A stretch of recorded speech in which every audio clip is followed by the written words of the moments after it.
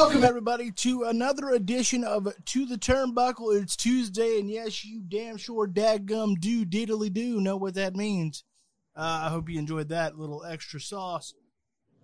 I do like extra sauce. I do really do. I am Loganity Morris, whatever's left of him anyway. Before I go any further, we have to bring in the man of the hour. He's too sweet to be sour. He is virtual.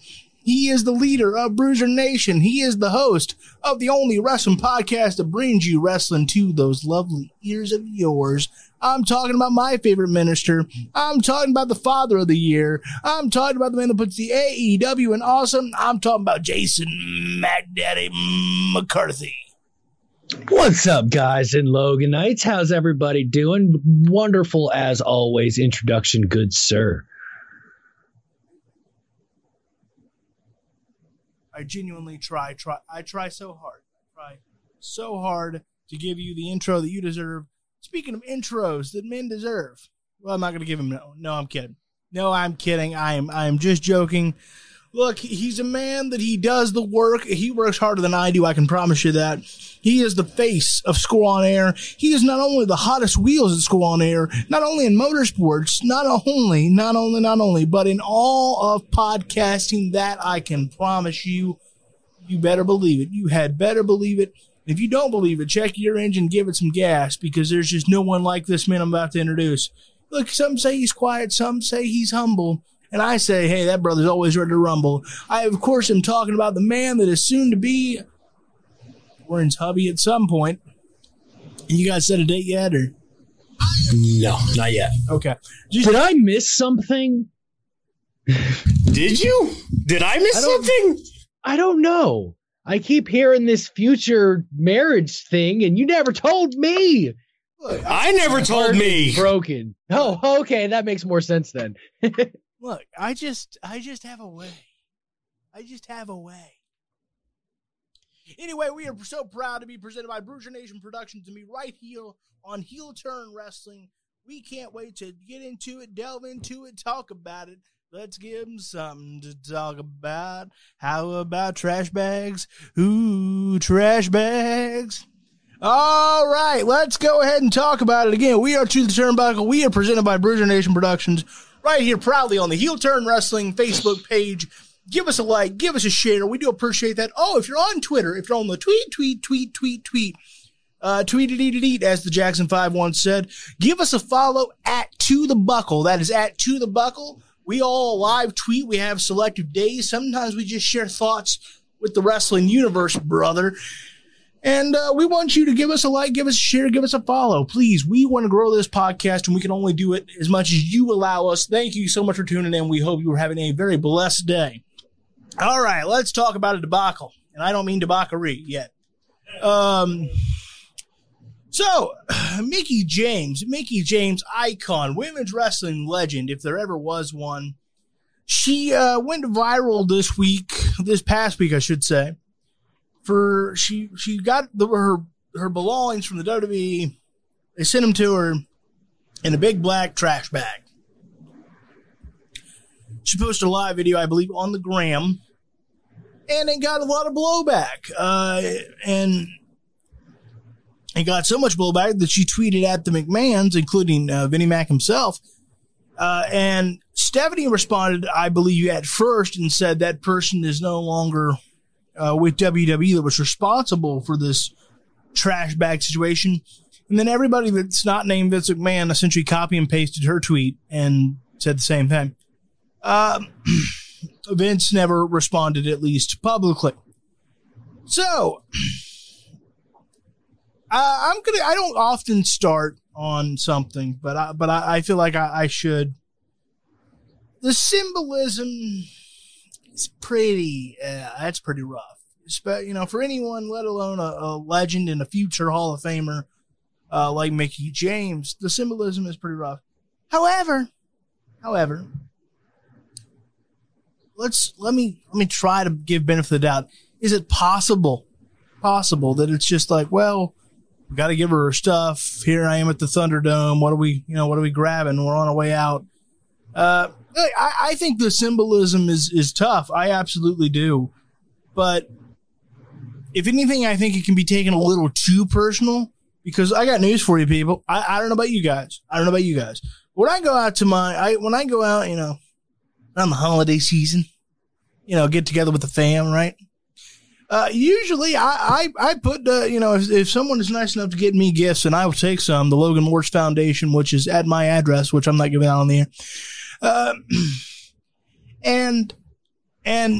Usually though, if the fam gives me Christmas gifts, I take it home with a big old trash bag. I don't, and I don't mean the items are trash. What say you, Mr. McCarthy? I saw Napper really had a lot to say. He gave me a little side eye, so I'm gonna wait a second. He was gonna be rude to me. What say you, Mr. McCarthy? Is this a big, and you guys work harder than I ever do. I've held a job down for like 2 weeks in my life. This is my job. No, I'm not getting paid for it yet, but you can go help me out with that and buy some merch. But what say you, Mr. McCarthy? Is the symbolism that awful? Is this a little too much? Is this much ado about nothing?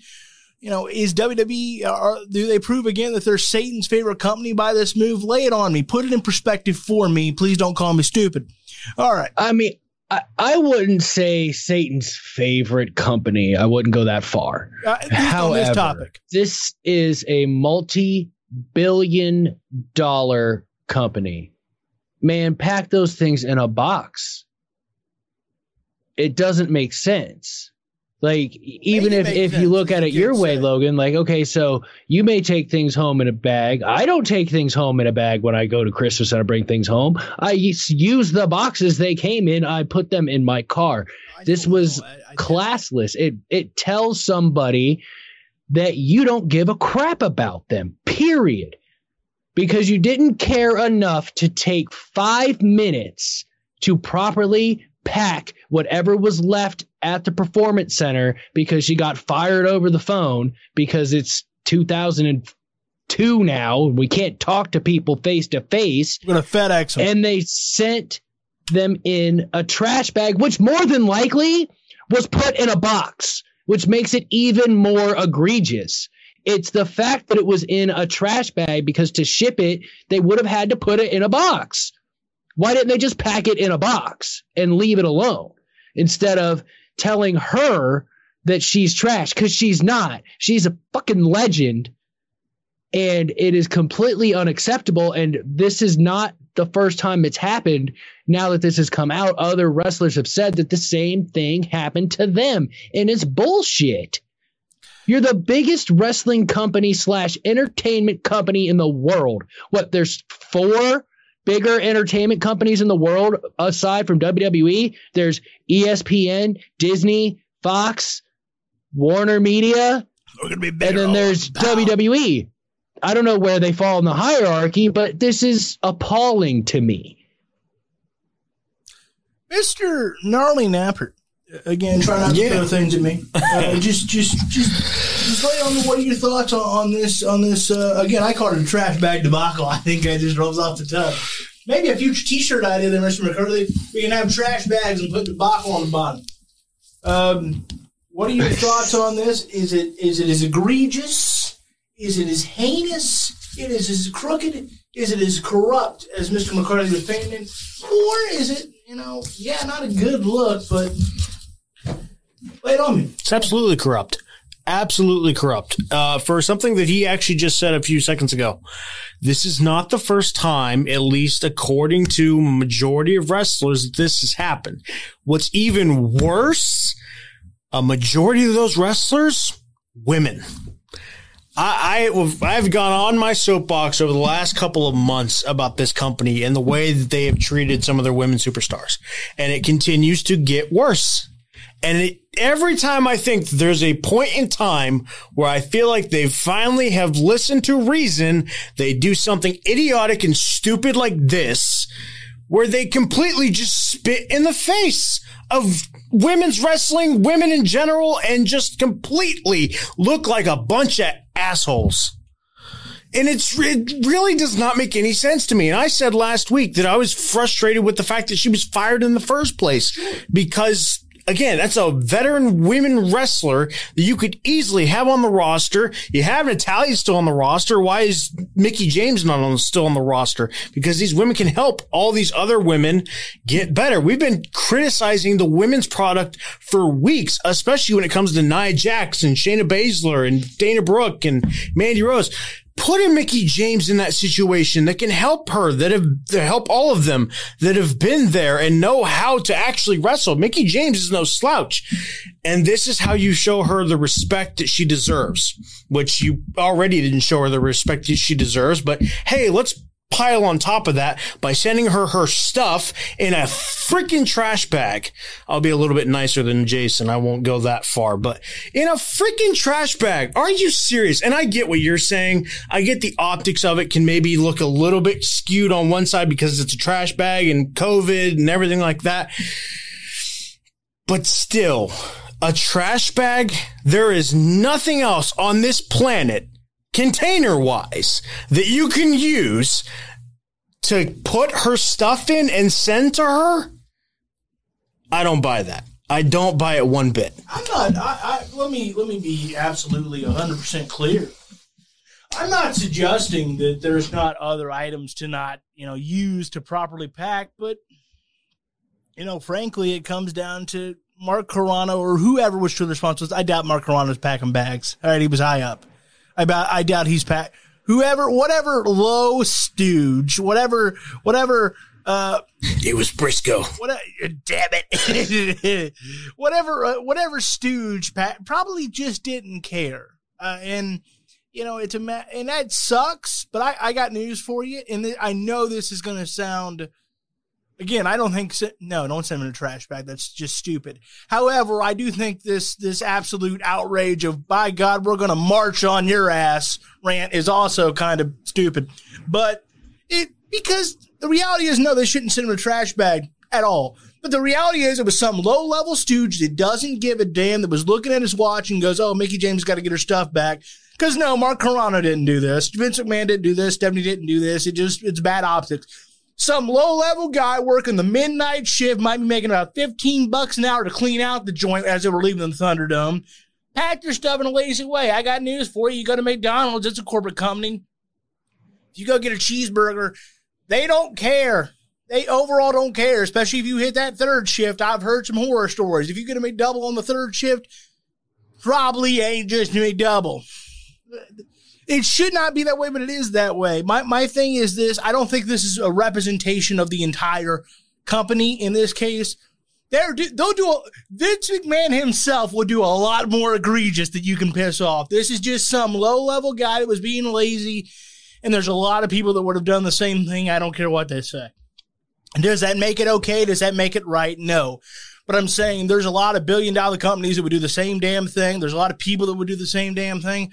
Because, again, it's some low-level stooge that is probably sitting there. Because I guarantee you, Mark Carrano, who got fired over this, too high up to be packing bags. Ain't no way. He just said, I'm out the door at 5, bro. I got dinner. I guarantee you, this is some low-level intern person trying to work their way up. And the only reason anyone got fired is because she made a stink about it. And that's her right. She's a legend. She's an icon. She's going to be a Hall of Famer. Frankly, she's probably a TNA Hall of Famer too. And that's her right. But I think this idea that, oh my God, it's representative of what is everything wrong with this company. No, give Vince McMahon 6 months. He'll show you what's wrong with the company. He'll show you what's really wrong with the company. So it was some low-level stooge probably that doesn't give a damn, because guess what? We live in that kind of culture where many people that are my age work those low-level jobs, and they just don't give a damn. You're not a pimple on their ass cheek. That's probably how it went down. Can't argue with that one. Did it himself, then yeah, you got to know better. I will argue with that one, because I have people under my employ that make $12 an hour that care more than some intern or whoever that packed this bag, if that's the case. Well, do they care more? It's still not excusable, and it's a pattern of behavior because it's come out that it's happened before. So before it was okay, and that's why it happened now. Yeah. The nobody only made a reason statement about it. anybody got in trouble in the first place is because of social media. Sure. Social media wasn't a thing. We still wouldn't know about it. So thank God we know. But it's a Sure. pattern of behavior. I don't care what low-level stooge did it. It falls upon management. All the time in any business. Which is why Corona got The fired. employee will follow the lead of the management. If the management is a good person and treats them well, it doesn't matter if they make $10, $12, $15, $18 an hour, they're going to do a good job. This whole thing of your generation doesn't care, I don't believe, because it's been proven wrong just by people that I employ because I treat them well and show them the right thing to do. Well, sure, McCarthy. I'm not saying that everyone of my generation doesn't give a flip, but I'm saying the grand majority, the grand majority of us millennials, and that doesn't mean me or you or your friend at work or Jim Bob McBuffy Pants, but the grand majority, we have become a lazier society overall. We all kind of agree on that, to my knowledge. I disagree with that. It's the people above them. Yes, there are people. You create the culture, and beyond. No matter how old someone or how young someone is. Well, yes, the people on top that create the culture. I haven't met a single younger millennial because I'm a millennial. I'm just at the top, the older end of the spectrum. I thought you were 90. So did I. What the heck? I think you're part of the greatest generation. You found the Botox. And this is something that I have learned in my almost 15 years of management. They're not going to care if you don't care. Look, if you care, it doesn't matter how much they make. If you care about them and show them the right thing to do, they're going to do it. The symbolism is wrong, but let's crack it down to layman's before we move on. We are complaining because she got her stuff back wrong. Not broken, not misplaced, not lost. We have become a generation. Society has become a generation where literally what we are complaining about is we don't like the object her stuff was sent in.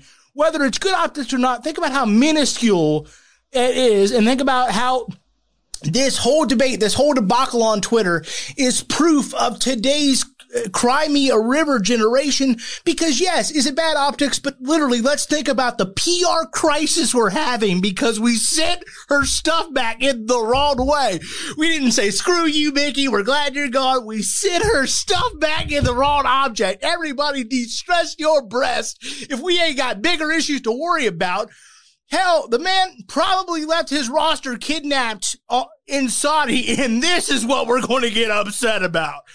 My point being is, yeah, you could say it's reflective of management. Guess what? If this was the biggest issue WWE has, give them the Medal of Freedom. They sent her stuff back wrong. Stop it.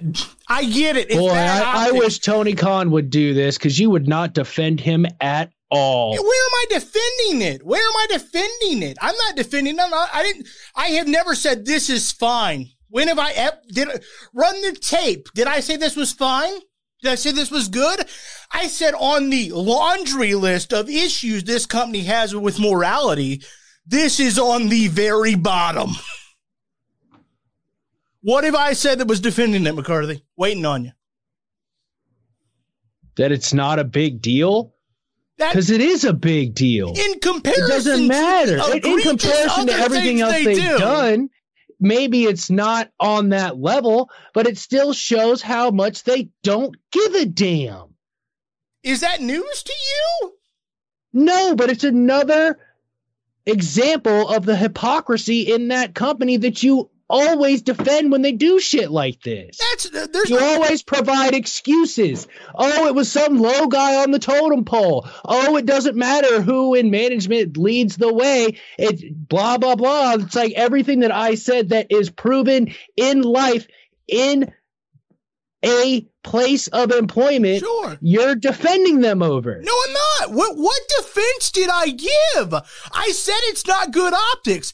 I said we're making too big of a deal because, let's be honest, we probably are. That doesn't mean it's good. I just didn't pick this to get all fired up about because on the laundry list of things that they do wrong per year, per day, per week, per month, this does not scratch the surface of releasing people at the start of a pandemic on Black Wednesday. It doesn't compare. And that doesn't make it okay, but I'm saying once you've already done it, once I've already seen this, it's like, guess what? If Charlie Sheen goes on another meltdown, it's not going to pack the same punch because we've seen it.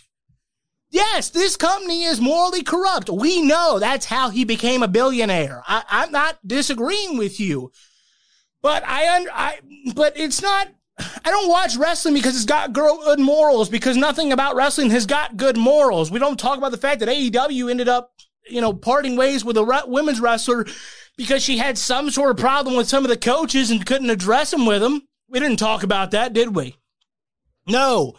Every company's got some crap. This company just happens to be the landfill of crap. It also happens to be because it's 70 years worth.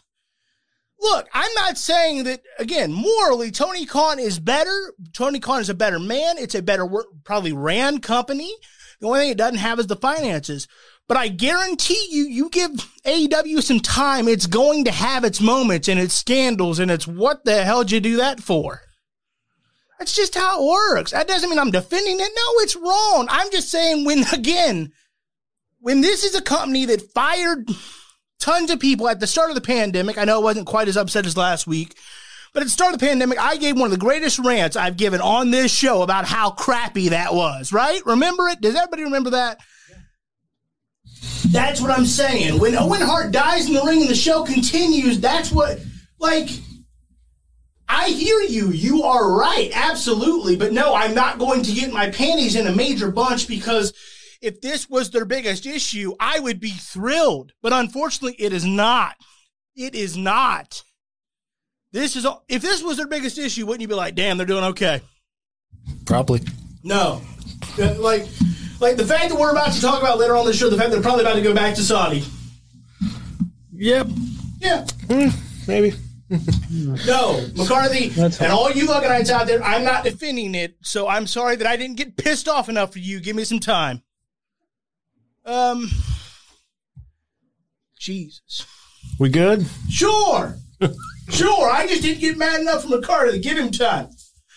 Speaking of McCarthy, and let's get mad about things, let's talk Impact Rebellion. Let's go ahead and talk that.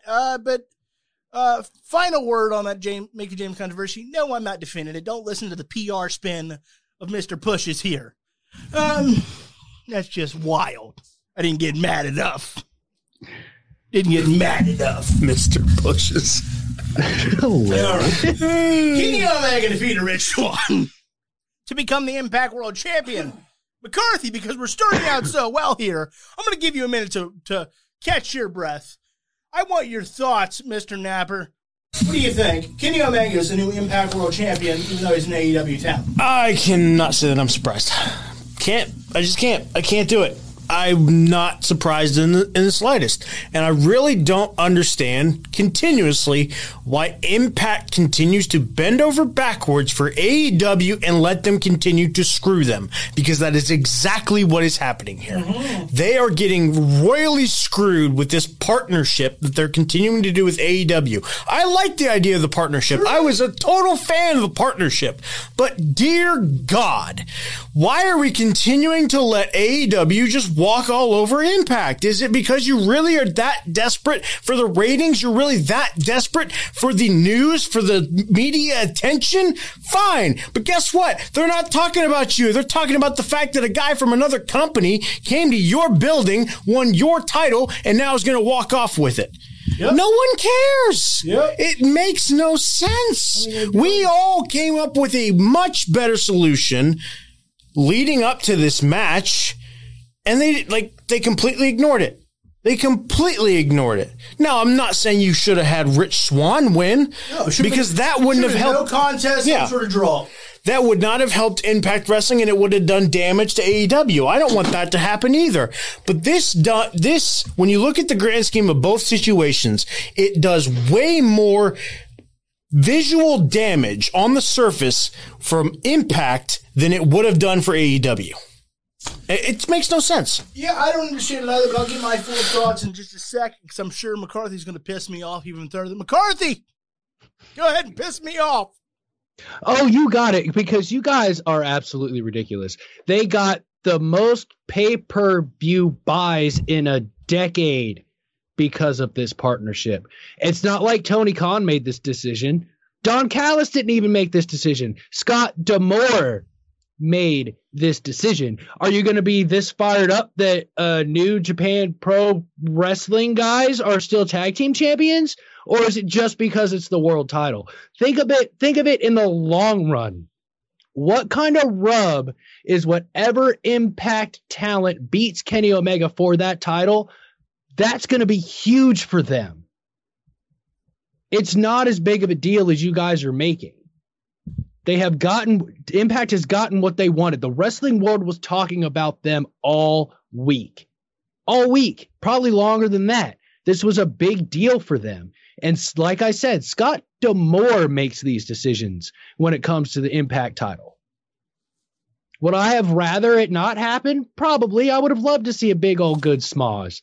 But that's not the world we're living in. And unless you're dying on your soapbox for the Good Brothers, then I don't see a problem with this. I don't see why you guys are so fired up about it.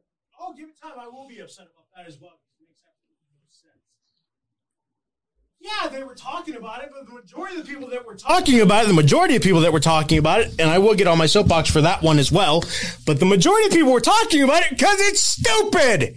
It's ridiculous. Yes, I get you what you're saying. The pop for whoever beats Kenny Omega is probably going to be really big. Congratulations. It's probably going to be Moose. Who knows? But it's still, it makes no sense why we went this direction because, again, yeah, whoever wins it off Kenny Omega is still going to get a big pop, but at the end of the day, that's short term. It's not going to go anywhere. Sure, he'll get a good media attention for a couple weeks. It doesn't still excuse the fact that for the last, 4 months, AEW has taken total advantage of Impact since this partnership began. They've had Impact stars on their show consistently. The Good Brothers on the show consistently. Kenny Omega shows up once every 3 weeks? Like, this is supposed to be a give and take. AEW is taking total advantage of Impact, and it's really ridiculous. And I don't understand why Impact is letting them do it. How do we know it's all AEW's decision? It doesn't matter if it's all their decision. It's still part of their decision. The hell they want, as long as it's not affecting his show. He's not Vince McMahon. Oh, you can't go wrestle here. You're thinking in one. So you're thinking of one company. Maybe Impact doesn't want to do all that booking. Maybe Impact is trying to build their stars that they just signed in the last 8 months. Then shouldn't they be on the show that's getting 1.2 million views? If that's the case, then Impact's an even dumber idiot than I thought. They should be on the show with AEW so that their talent can get more eyes on their talent. Just like AEW's doing with Impact. Granted, Impact does not get nearly the same amount of views as AEW does, but it's still attention on the roster of AEW. They're not stupid. They understand that. Apparently, Impact doesn't understand that. Is it my turn now? Go for it. I'm going to let this one build before I really crank it up for you, because I'm going to get so hot and stupid. Probably, if there's ever an episode that I'm going to have a heart attack, this is it. Let's see how far we can go. So, let me just say this. Number one, Kenny Omega is an absolute star, and it does help pay-per-view buys. And yes, it's the best they've had in a decade. And that's great. And that is something to be proud of if you're Impact, because, look, WCW proved however you get ratings and however you get views is how you get them. But here's the problem. Here's where I have an issue. It's the Impact, and I agree with you, McCarthy. I think Scott D'Amore is just like, yeah, we'll ride the train, whatever. Impact has completely prostituted themselves out to AEW. Think about that. Now we'll see how it plays out. Maybe I'm wrong. Maybe there's an angle quickly that gets it back in the hands of an Impact star, similar to Kerry Von Erich winning the NWA championship from Ric Flair. You yes, the NWA was working all together, but some guy from World Class wasn't going to work many NWA tapings. It just wasn't happening. But they wanted to do it because of the, obviously his brother had passed away. And so he only held it about, I believe, 17 days. But the thing about it is where will this benefit the Impact Wrestling product? Sure, Kenny Omega being on is okay, but their platform, frankly, isn't big enough to give them that. And is that on Scott D'Amore? Absolutely, because I do think it's probably on Scott D'Amore. I don't see Tony Khan going, hey, we're going to take your whole belt. It cheapens the entire Impact roster. It makes an Impact fan. It makes you wonder, number one, are they separate companies still? Number two, why should I even watch this product? Because I can go see the guy on Wednesday on TNT when you're gonna, unless it's Moose, they don't even have a company full of guys that you believe that can beat Kenny Omega. The roster is so thin. Only Moose and maybe Matt Cardona, Brian Myers. That's about it. I understand what they're trying to do because Kenny Omega is a star, but the problem is yes, okay, you pop some pay-per-view buys, great, but you're not going to help ratings. They don't have a big enough platform. There are no shows to pop or territories to pop because we're in the middle of a pandemic. You're not selling tickets off that. This completely prostituted their entire, think about it, their world championship is on loan to another organization. I'm not saying don't have a crossover, but you didn't see the NWA prostitute the world title out to World Class. They had it all. This goes too far. This is Impact has always done this, no matter whether it's been TNA or Impact. Every now and again, it doesn't matter who's in charge even. It's weird. They find some way to essentially suck ass with somebody. For a while, it was the old ECW gang. Let's give them a pay-per-view. Why? We're not... It was Hulk Hogan. It was Bischoff. They let people have their way with them because Hulk Hogan and Bischoff had some good ideas. That doesn't mean every idea like moving to Mondays is smart. AEW has got some great platform opportunities. That doesn't mean that giving your world title to a different talent is smart. Because yes, pay-per-view eyes, I get it. But from a roster standpoint, from a credibility standpoint, McCarthy, what just happened? Yes, Rich Swann had a hell of a match. It was a great, great match that Mauro called, and it was awesome.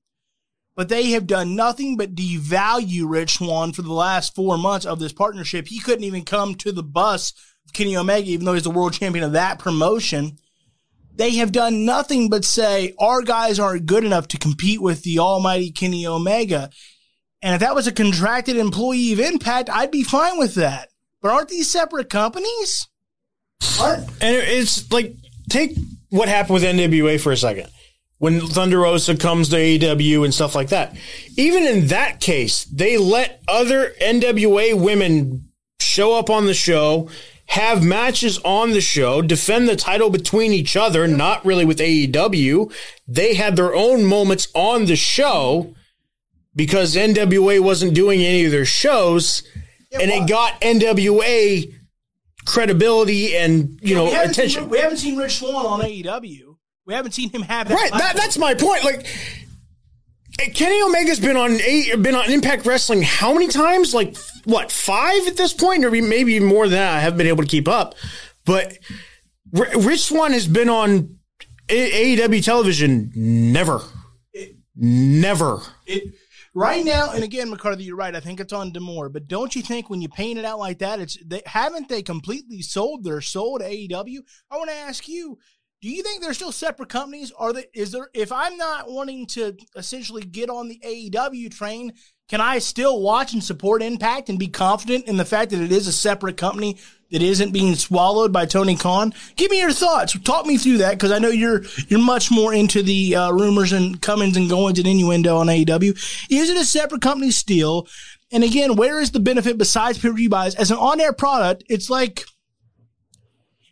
Brock Lesnar. Yes, I say he should be champion because he's most legit. I make no bones about the fact that him being champion hurts Raw because it doesn't have the belt. Doesn't have the belt to go with it. He's off TV for 6 months. Yes, he helps those pay-per-view moments, but how does it help the overall product? McCarthy, I gave you a lot there. Unpack all that if you could keep up. Can you? Probably. They're separate companies. Tony Khan's never going to buy another wrestling company. He loves wrestling as a whole. He wants everyone to succeed. And I'm glad that we can agree that at least, yes, maybe TNA is prostituting themselves to AEW. Maybe that's the case. But we can't put it all on AEW and Tony Khan the way Travis tried to. That's not how this works. I called Impact After I gave you more facts, not before. Your original tirade was, AEW's terrible. Here. Amen to that. How could they do this to Impact? How could they do this? That was your first tirade on this subject. We are watching them. I can't say that. No, I can't. No, go ahead. I had something there. And hopefully Kenny doesn't pull a Brock Lesnar and is on Impact because he is the champion more often, which, newsflash, Logan loves part-timers. He'll understand this. Kenny Omega is a star that brings eyes to the TV set. More so than Rich Swann. I love Rich Swann.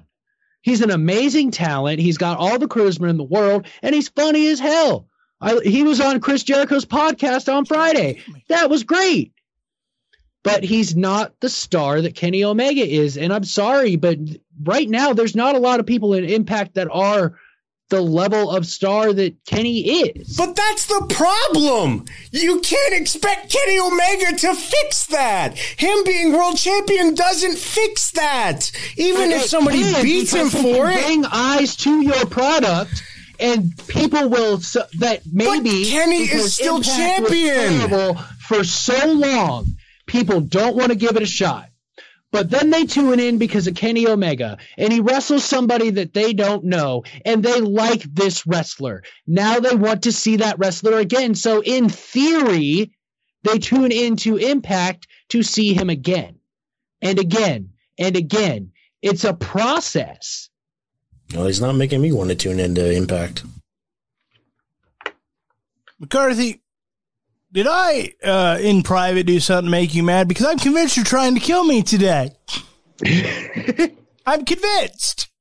You know I'm a heavier guy. I like to go to Wayne Joints and eat a lot of chicken. My heart can't take this stress, but here you are.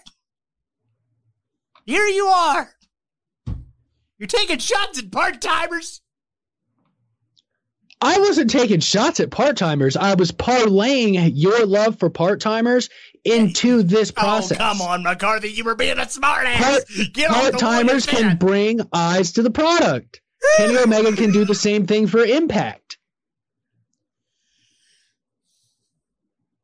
Wouldn't it, though, also be beneficial to get eyes on Impact if you actually had people from Impact on AEW? True. The Good Brothers are there. And do they wrestle that much? Not really. Because they're they did when they were the Impact Tag Team Champions. Because they're the elite bosom buddies. I got a couple of comments to get to.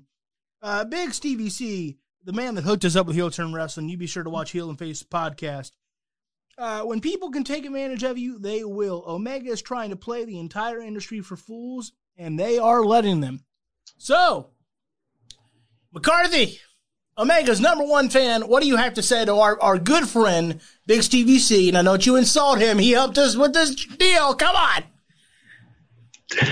I love the egregiousness that everyone has towards Kenny Omega. It baffles my mind that anything that ever happens that involves Kenny Omega, it's all him. It's all Kenny Omega. He's playing the wrestling world for fools. Blah, blah, blah, blah, blah. Bullshit. He's one of the top wrestlers in the world today. I haven't seen a better politician since Hulk Hogan. Wow, that's egregious. By far, one of the best wrestlers in the world. But we're going to defend WWE and all their bad booking decisions. But oh my God, Kenny Omega just won the Impact title. Oh, the world's going to end. Wrestling's over as we know it. Give the rest of the show. We won't defend. And oh my God, wrestling's over. We might as well just all stop watching. First of all, I would never stop watching. You stop it. I hate myself too much to stop watching. All right? Because if I loved myself, I would stop watching, but I can't. I can't stop watching. I have to complain. Big Stevie C, and I think he said this pretty sarcastically, Kenny Omega, star maker.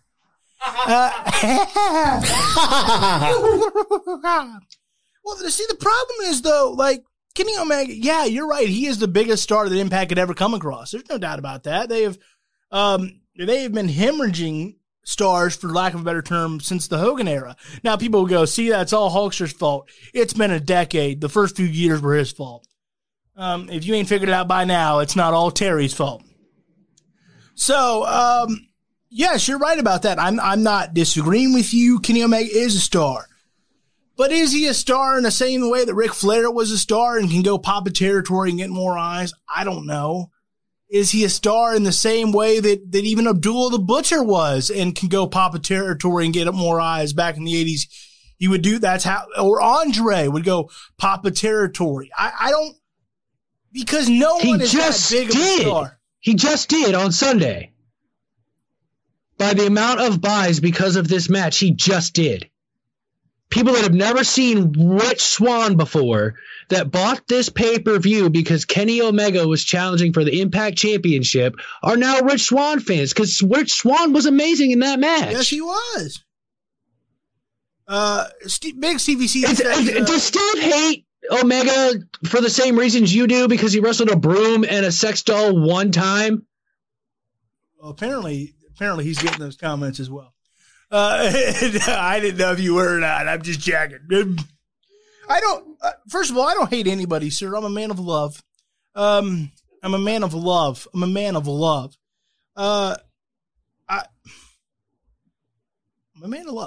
But it's this idea that he's like the biggest wrestling star in the world. We're not ever going to have that again. At least right now, AEW is not a big enough brand, and WWE is not going to. They're not going to build up anyone big enough to be John Cena or Ric Flair, or I'm talking about someone that, just moves eyes. That's what I'm saying is, and yes, again, I think it's mostly on D'Amore because he's like, yeah, go ahead and can't say it. Can't say it. Sure. Go ahead and put us over the barrel. But, and I understand their point because I think they're that desperate for relevancy because they haven't been relevant for at least 4 or 5 years. And I know someone goes, well, that's your boy Hulk's fault. It's been a decade. Move on. Lick me. It wasn't all his fault. He made some stupid decisions. Absolutely. Moving to Monday nights was the worst, but not everything he did was horrible. People go, well, you got rid of the 6-sided ring. Most wrestlers don't even like the 6-sided ring. So again, lick me. Especially their biggest guy in the company, really, Sting, did not like it. Yeah, because it's harder. I don't think AJ body. Liked it either. What? I don't think AJ Styles liked it either. No, he did. Well, he said he did. Because they had that table for 3 where it was him, Jarrett, and Sting. He said he loved it. I know Austin Aries wasn't a big fan of it.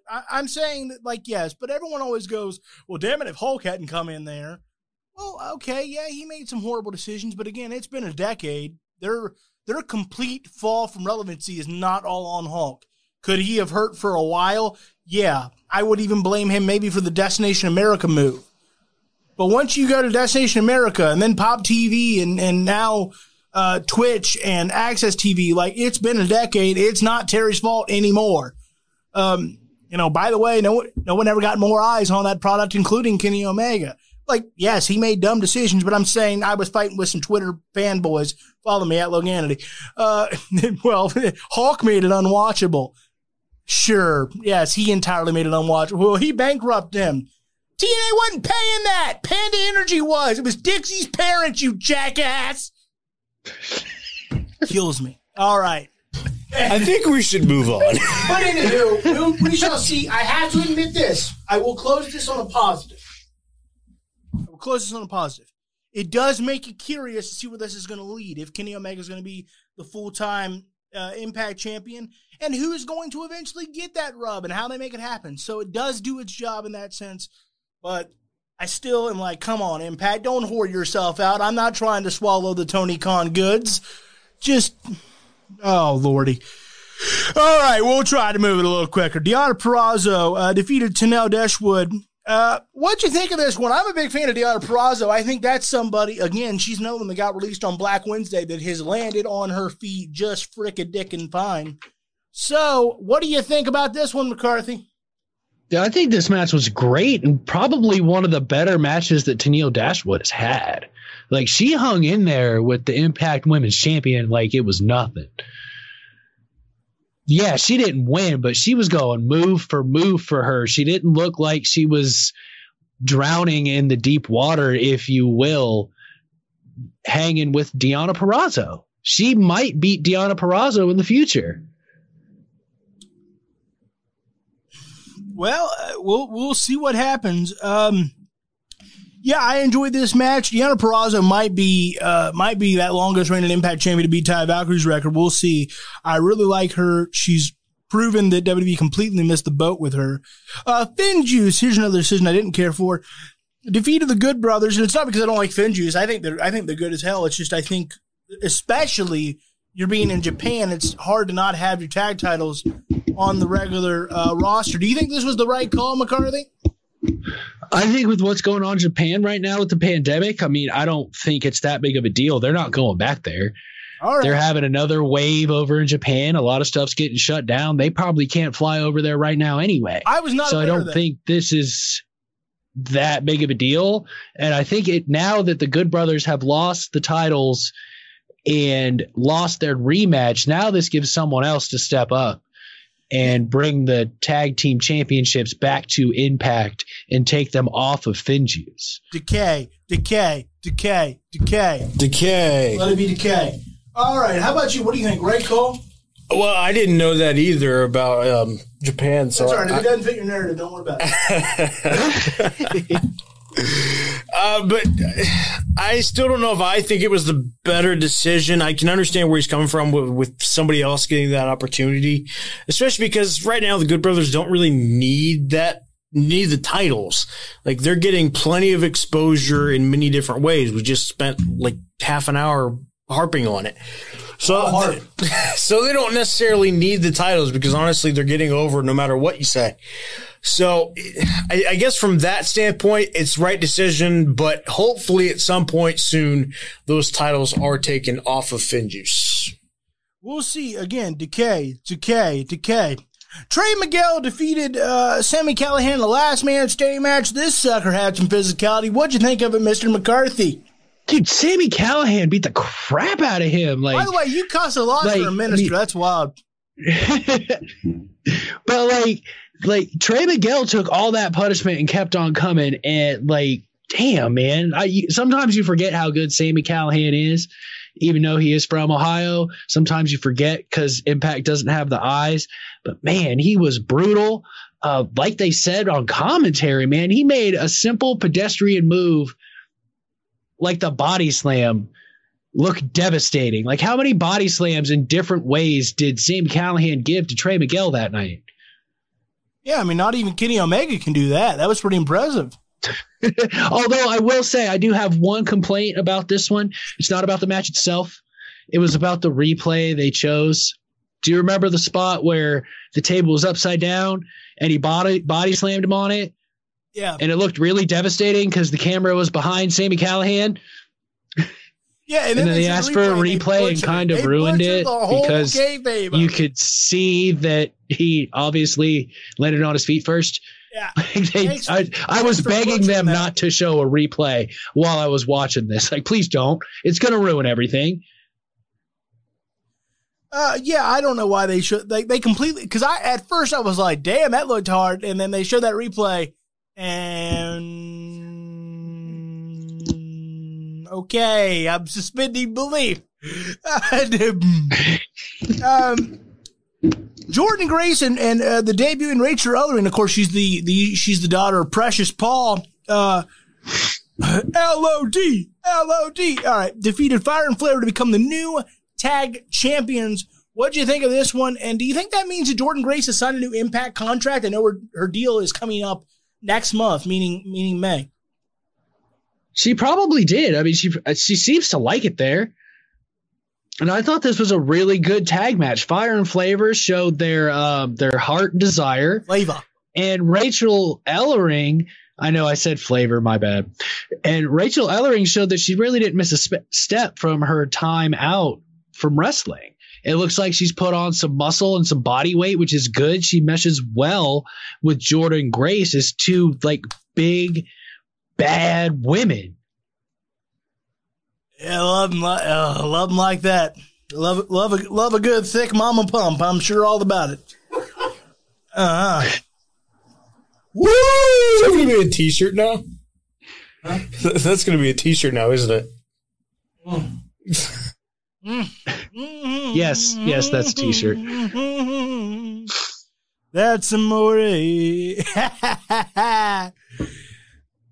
Don't you just love working with me, McCarthy? I can make you so mad, but then laugh till you cry.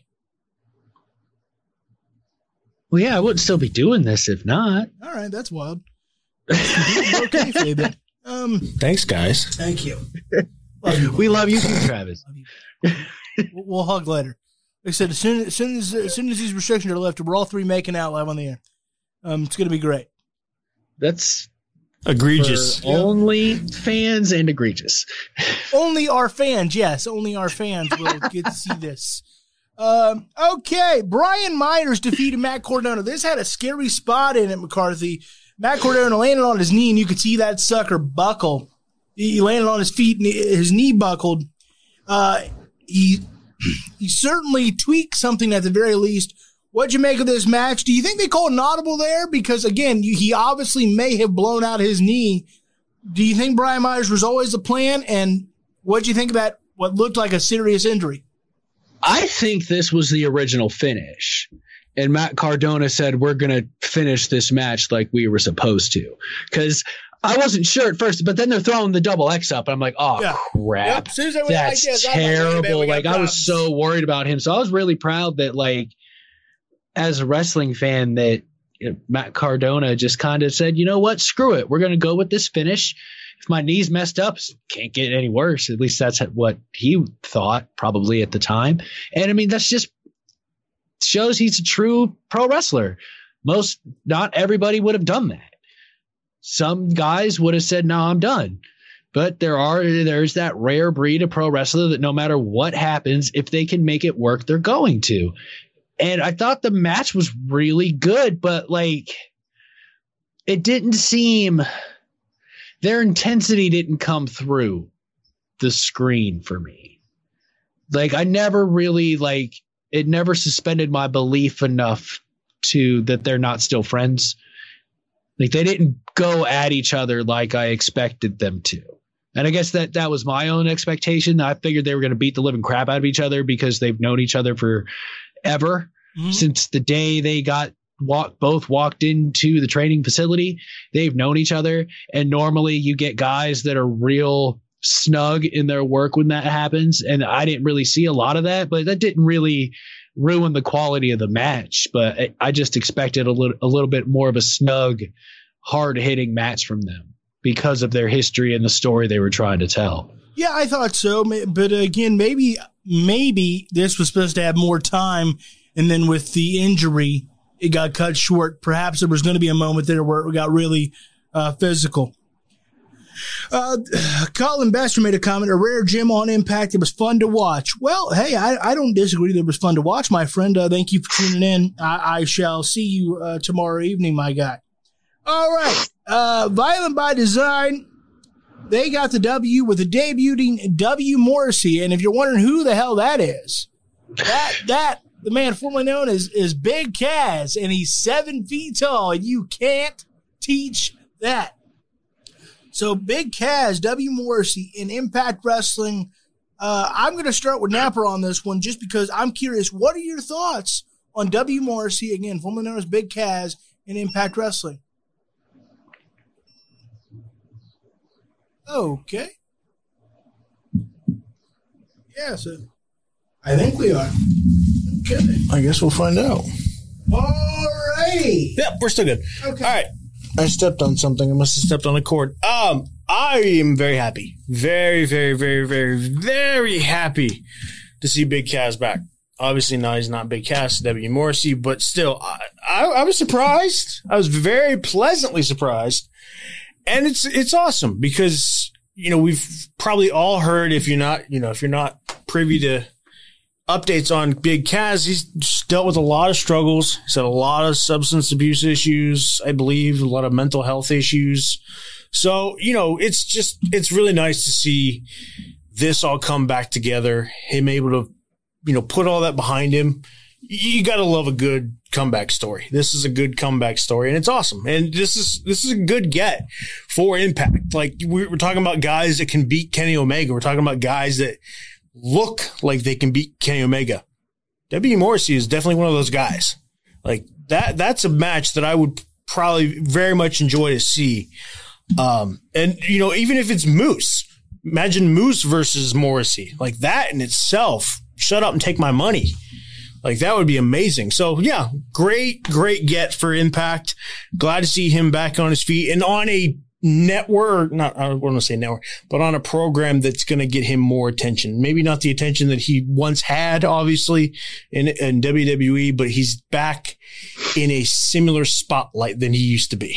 And maybe this is better for his mental health right now to be in that lower platform, and it helps, and they can mutually benefit each other. It gets him back on some sort of national audience. And of course, people are going to go, Big Kaz, I remember him. Let's check Impact out. So Mr. McCarthy, what do you think of Giant Edge, debuting in Impact Wrestling? Dude, I thought it was great. Like, really proud that he has been able to overcome all his issues and come back. Looks in great ring shape. Still remembers how to be a big man. I have one complaint, and it's about the internet. It's about 3 hours before showtime. Rumors were flying that Big Kaz was going to return to a ring imminently, and it ruined the surprise for me. It wasn't like, oh my God, I can't believe he's on the TV. It was like, oh, that's what those tweets were about. He's on Impact now. Like and that's not Impact's fault. They can't control the internet. It's not Big Kaz's fault either. But I think it hurt it. If anybody saw that he was about to show up for a wrestling company, it ruined that surprise that they were going for. Luckily, I was not dialed into the computer a few hours before showtime, so this was a surprise to me. Luckily, I was good. This was one of the rare times where I had a busy slate that day. I had watched the NASCAR race, and then I went and got some dinner, and then came back and then sat down for Rebellion, and so I hadn't had a chance to check the dirt sheets, and I checked them quite compulsively. I did quite compulsively, as these two gentlemen will tell you, because I'm always hitting. Oh, did you see this? So this was the one time I was out of the loop, and I was damn proud of it. Finally, to close out our Rebellion review here, Josh Alexander defeated Ace Austin and TJP to become the new X Division champion. Of course, that X Division belt's got a lot of lineage. Great guys about it. Joe, Styles, Daniels, the list goes on and on. McCarthy, what are your thoughts? Josh Alexander, the next in line. What did you think of this match? Did the right guy win? I think most definitely the right guy won. Josh Alexander is way better than I ever thought he would be. And it was the right way to open the show. It was just enough of high octane and wrestling all at once, because Josh Alexander gave us all the wrestling we could handle. And then TJP and Ace Austin are kind of flying around. So it was a nice little combination of multiple styles to really get everybody into the show and get ready to watch what was, quite frankly, a really good pay-per-view. I agree. I thought it was a very good pay-per-view. Despite my grievances with the Kenny Omega decision, there's no denying that it was a solid main event. Great to have Mauro Ranallo on the call, and it was a top-to-bottom good pay-per-view. I want to say it was well worth the $40, but I think $40 is just steep for a pay-per-view these days, and I think $50 is steep. But it was, if you purchased it, well worth it. As far as did you get your enjoyment out of it? Absolutely. If you're a wrestling fan, this was a solid pay-per-view. Great stepping stone for Impact. Hopefully they follow this up very well with Slammiversary the next time they return to full-fledged pay-per-view. Until then, they'll have special events on Impact Plus. Under Siege being the next one, which Kenny Omega is reportedly booked for. We shall see. All right, next let's go to the WWE side of things. The actual wrestling product, not what bag gets sent where. Daniel Bryan is going to face Roman Reigns for the Universal Championship this Friday on SmackDown. If he loses, boys and girls, he has to leave SmackDown. So we know that his contract is coming up reportedly in September. That's the reported rumor time that his contract comes up. And he has been pretty honest about the fact that he's probably not going to sign another full-time deal. McCarthy, as Napper's getting things worked out, then I'm going to start with you. What's going to happen here? Is this just him losing and then switching to Raw? Or is this writing him off TV? Do we have a no contest? What's going to go down here? I think this is Daniel Bryan losing, but I don't think he's going to go to Raw. I think he's going to go to NXT for the last few months of his contract, help the young guys down there, and get some matches in with guys he wants to wrestle before he goes to part-time. Because once he goes to a part-time contract, won't get a chance to wrestle a lot of these guys unless they're a marquee guy on Raw or SmackDown, which is hard to get to. No matter where you come from, it takes time to get on the marquee matches on Raw and SmackDown. I don't think he could do a lot for Raw, but I don't see him fitting there. There's a lot of issues on Raw, and I don't think Daniel Bryan is the way to fix them. Well, we shall see. Personally, I hope that I'd love to see him win. I don't know, just as a quick whoa kind of stunner. You know, so often we see things coming. I want every company to here and there make a move that it's like, whoa, didn't see that coming. You know what I mean? And so I'd like to see him win. What say you, Mr. Napper? Is this the official end of his full-time career we're about to witness, or is there a bigger motive and storyline at play here? I don't know if it's his, end to his full-time career. I think he's still got a little bit more left before we get to that point. I was kind of throwing around the idea that what if Edge somehow gets re-involved in this situation, because we haven't really seen him, at least to my knowledge, since the WrestleMania match. So I'll be curious to see if he maybe shows up, if he interjects and causes Daniel Bryan to lose.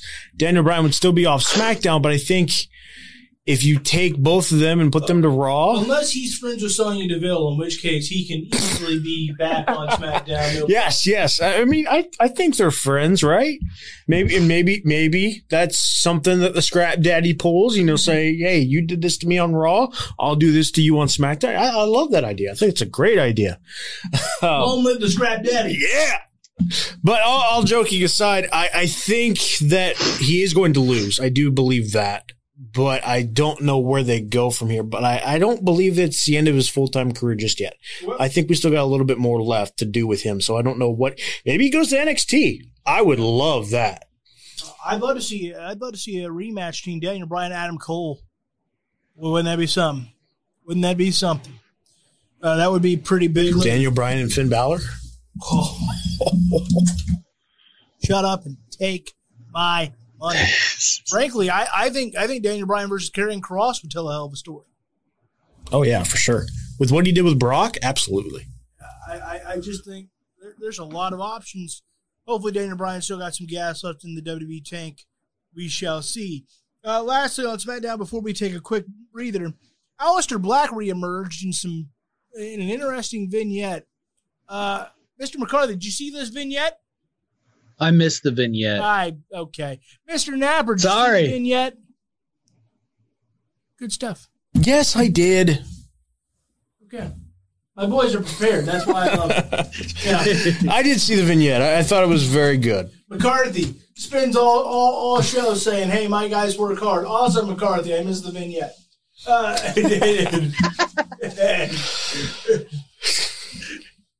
Way to go, McCarthy. Jeez. It's not like you got a full-time job or anything. What the hell? Sounds like a bad, I know, bad terrible. Guy, lazy millennial.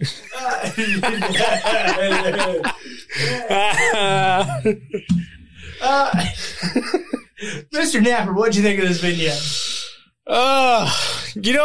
When they first brought Seth Rollins back as a heel, I got the impression that they were, if anybody's ever played, I love video games, so if anybody's ever played Far Cry 5, I got the impression that was the character they were going for. What I did not realize is that they had a guy on the roster that could do it way better and should have been doing it from the very beginning, and that is Aleister Black, because that's the kind of character that I'm getting the vibe that they're going to go with. I'm nervous. I'm very nervous because on one hand, I think it's awesome. I love the story. I think if anybody can play this kind of dark, mysterious character, obviously it's Aleister Black. Mm-hmm. Problem is, we've seen backstage segments with Aleister Black before where he, for some reason, wanted people to pick a fight with him. I'm really worried that this is where this is going. And if it is, I really don't fully believe that's where we're going. But please let's not keep him backstage for a month and have him just cut vignettes, unless it's really good vignettes, and that's fine. And so far, it's a really good vignette. Yes. I'm really nervous, though, what's going to happen in the second vignette, and the third vignette, and the fourth vignette, if we have that continuation. Just please, let's not do this stupid thing where he's behind the scenes 24/7 and. Well, he is at least going to have one more vignette. You can tell. Oh yeah, for sure. He has a storybook, so there's got to be multiple chapters, right? The flippy eye can stand. Yeah, we'll see what happens. Look, I think it's great that he's back on TV. It was looking grim there for a while. We saw that happen with Andrade, that, he got written off TV and it did not pan out. All of a sudden, Aleister Black is back, and hopefully Vince has got a plan. We'll see if that happens, because Vince's plans are hard to come by these days. But I'm going to be cautiously optimistic, because that's the role I have to play on this show, even though McCarthy told me off here I'm going to hell for it. But and he's a minister, so I'm so screwed. But anywho, I really, really, really hope it works out. And we're going to keep rooting for the WWE product to get a little better. Why? To spite McCarthy. That's why. Everybody hashtag spite McCarthy. Get it trending. Hashtag forgive the father. Hashtag Mr. Mean Minister. He is absolutely, this guy's pretty egregious. What? Yeah, go ahead. If I have to be egregious and get trending that way, I'll do it. I'll do it just for the show. What did you say? Wow, that's egregious. No, we really didn't hear you because you were trying to talk over Logan. Oh, that's fair. I said if it can get publicity for the show and we get us trending, then let's do it. So WWE does that, the morally bankrupt. We do it. We got to do what we got to do. Well, we don't have any money, so yes, we do what we have to do. We do what we have to do. All right, with that, we're going to take a quick second. We've got some merch to plug. Get yourself some fine T-shirts. You got that keyed up, my friend? All right, take it away, McCarthy. Not literally, it's a video.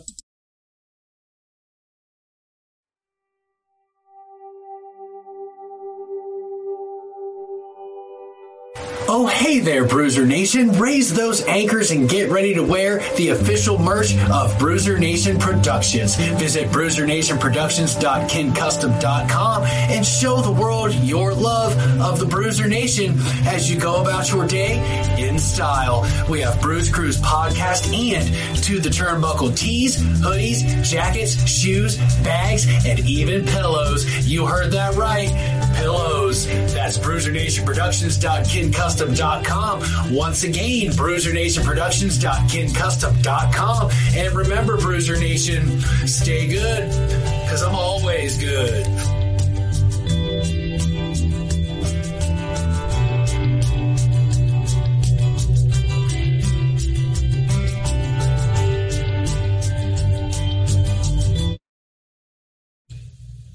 And welcome back, everybody, to the Turnbuckle. Yes, please go buy some merch. McCarthy, I am going to come to you for real this time live.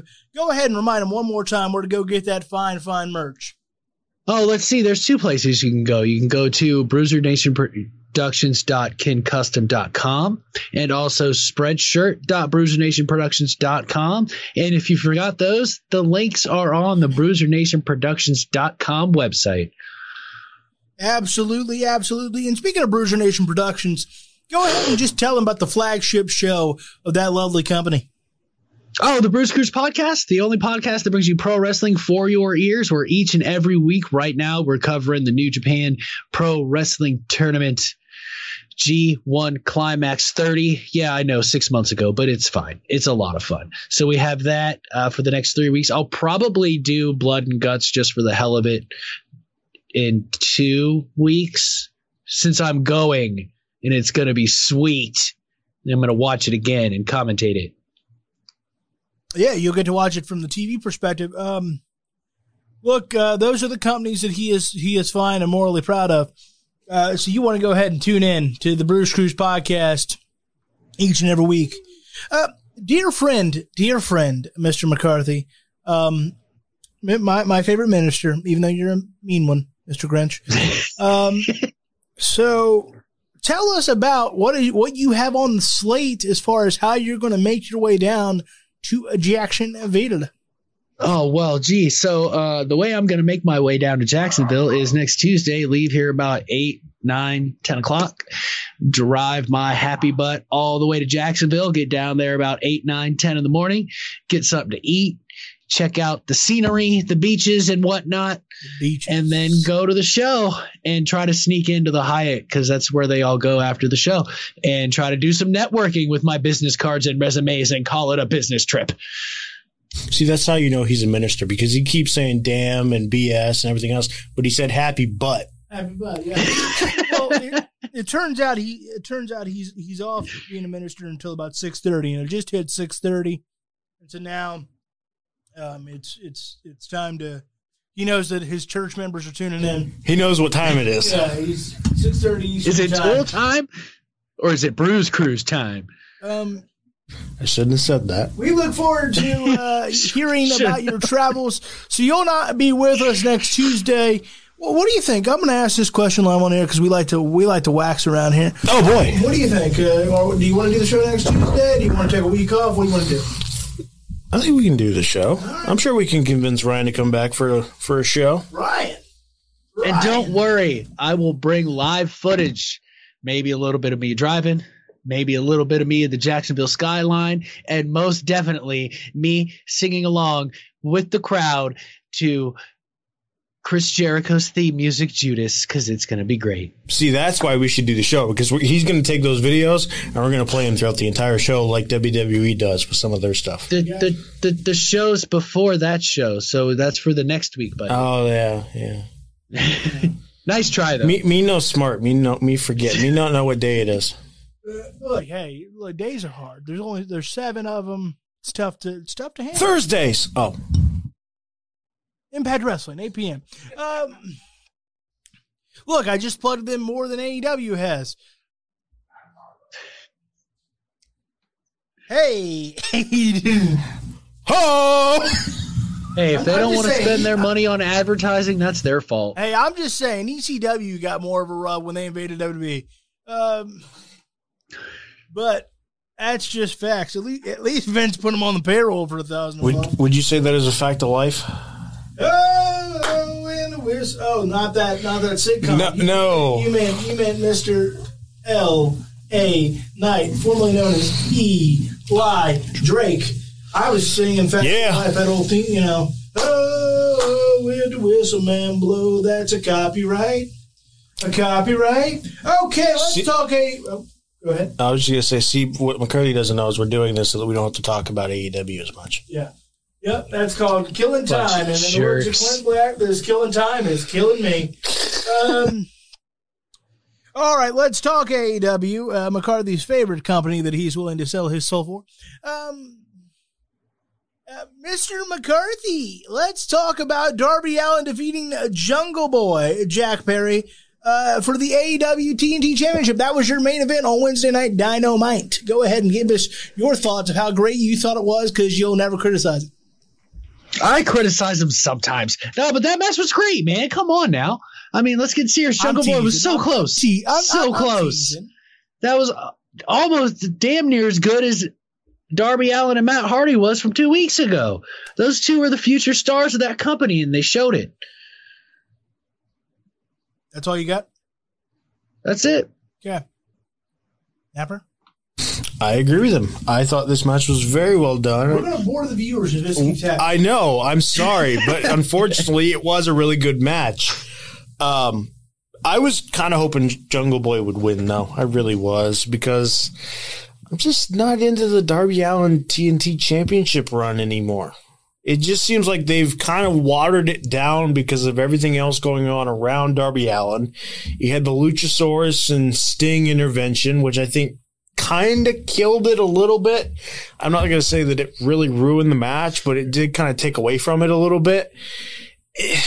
I just don't know where they're going with this Darby Allin, Sting, Lance Archer, Scorpio Sky, Ethan Page. Like, there's everybody and their mother in this situation, and I have no clue what's going on. So, it's because everybody wants the TNT Championship. Except they're all mad at Sting from Darby Allin. They're all mad at Sting, though. So how does that work? Lance Archer wants a piece of Sting. I'm pretty sure Scorpio Sky and Ethan Page at some point probably want a piece of Sting. Nobody really cares about Darby Allin. They just want Sting. Scorpio Sky does want a piece of Sting. He called him a coward for carrying a bat to the ring. I heard it on Wrestling with the Week. I mean, I'd say that the guy that carried plugging him, bro. That's wild. Yeah, really. What the heck, man? Come on now. It's a funny show. I'm sorry. What about us? At least he didn't put a question mark at the end of it. Do I need to tell the viewers right now to watch To the Turnbuckle because they're already watching? Are we going to WWE this and just bury it into the ground? Because I can. Go ahead. Don't miss our crazy on the To the Turnbuckle every Tuesday from 5 to 8 on Facebook Live via Heel Turn Wrestling, Score on Air Network, and proudly brought to you by Bruiser Nation Productions. There for only $9.99. For only $4.99, we're going to beat everybody's prices. Yeah, $2.99. Yes, that's egregious. That's too low. Yeah, come on, buddy. First of all, I can go lower. Wait till Raw. We will. Yes, we will. Yes, we can. Yes, we can. All righty. Look, I enjoyed this match. Darby Allin is I have said should be the face of AEW. I believe that 122% to be precise. Can't get me to 23, but 22. I'm not ever going to complain about seeing Sting, even though Napper will. That's. I didn't complain about seeing Sting. I complained about them getting involved in the match. At least I respect all legends, McCarthy. We have to agree I'm consistent, right? I mean, that's fair. Look, I'm consistent. I enjoyed it. I agree. I'd like to see Jungle Boy get that big win because Darby Allin should move on to bigger and better things, and bigger and better things should be that AEW World Championship on the most overhyped wrestler of this decade. He's great. Wow. I just don't know that he's easily the best. But I never said he was I said he's one of the best. I know. I'm talking about the narrative that like everyone's like he's the best worker in the world. I'm like, well, is he any better than AJ Styles? Like, is he really that much better worker than Styles? Is he that much better than Daniel Bryan? Is he that much better than Randy Orton? Adam Cole? Is he that much better than Adam Cole? Is he that much better than Kyle O'Reilly? Is he that much like? It's weird to me that he's like the clear-cut best wrestler in the world. Usually we don't have that except for Flair in the 80s. Where we all knew that it was Flair and everybody else. So, oh freaking well. But he's got the charisma of a WWE trash bag. But Wow. Just wow. oh, all right. Okay. If he's never coming on the podcast, he would be so welcome, but I would welcome him gladly. I sure would. I promise you I would, but I'd be like, why do you cut the phone sex promos? That's a fair question. You know, if we could speak the language, it would be legit to get Kota Ibushi on here. Because he might be better than Kenny. Well, I mean, not according to Don Callis and Kenny Omega. Well, they're playing characters. Are they? Are they really? Yeah, they are. They just seem like some grade A, fun people. Great, fine people that you would bring home to the family. All right. I'd cook them dinner. There you go. Look, they just make saying. me mad when they go bigger than Hogan, bigger than Flair. Stop it. All right.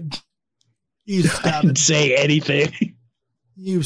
Hey, you made an egregious poll, and I'll never let you live it down until you apologize. I'm not going to apologize for asking people who their favorite wrestler is and including Kenny Omega in It's it. not what you do, it's how you phrase it. We're apologizing for trash bags now. You should have put it in a different way. All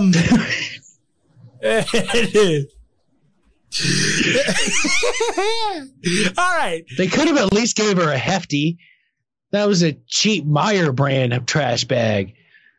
I do think I got that trash bag sitting in my room right now. I really do. I do think I got that trash bag sitting in my room.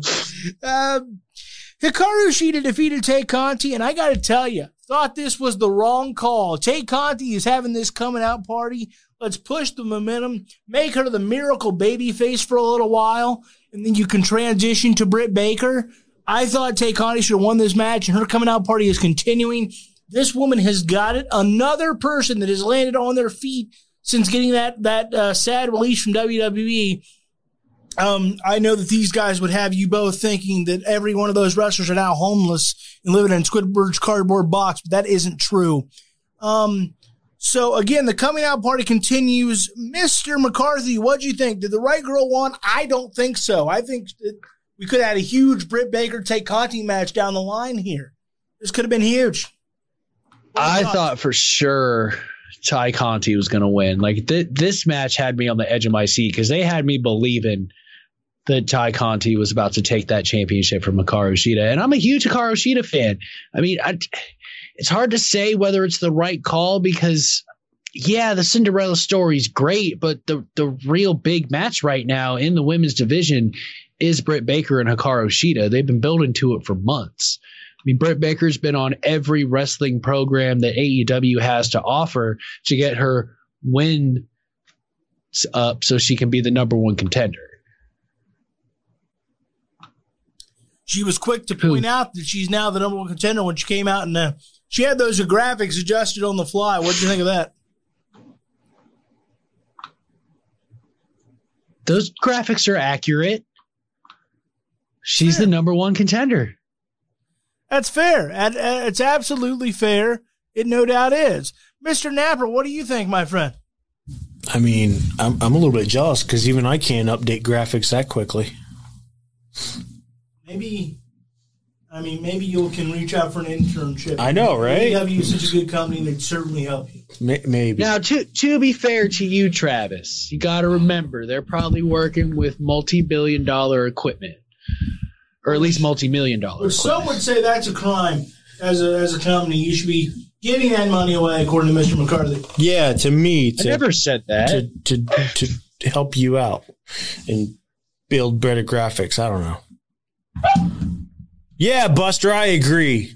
Can you do the voice? No, because I forget what it was. All right. Hi, Buster. Hello. He ran off again. Hello, Buster. Bye, Buster. That's it. That's it. And one more time, can you do the claw? The claw.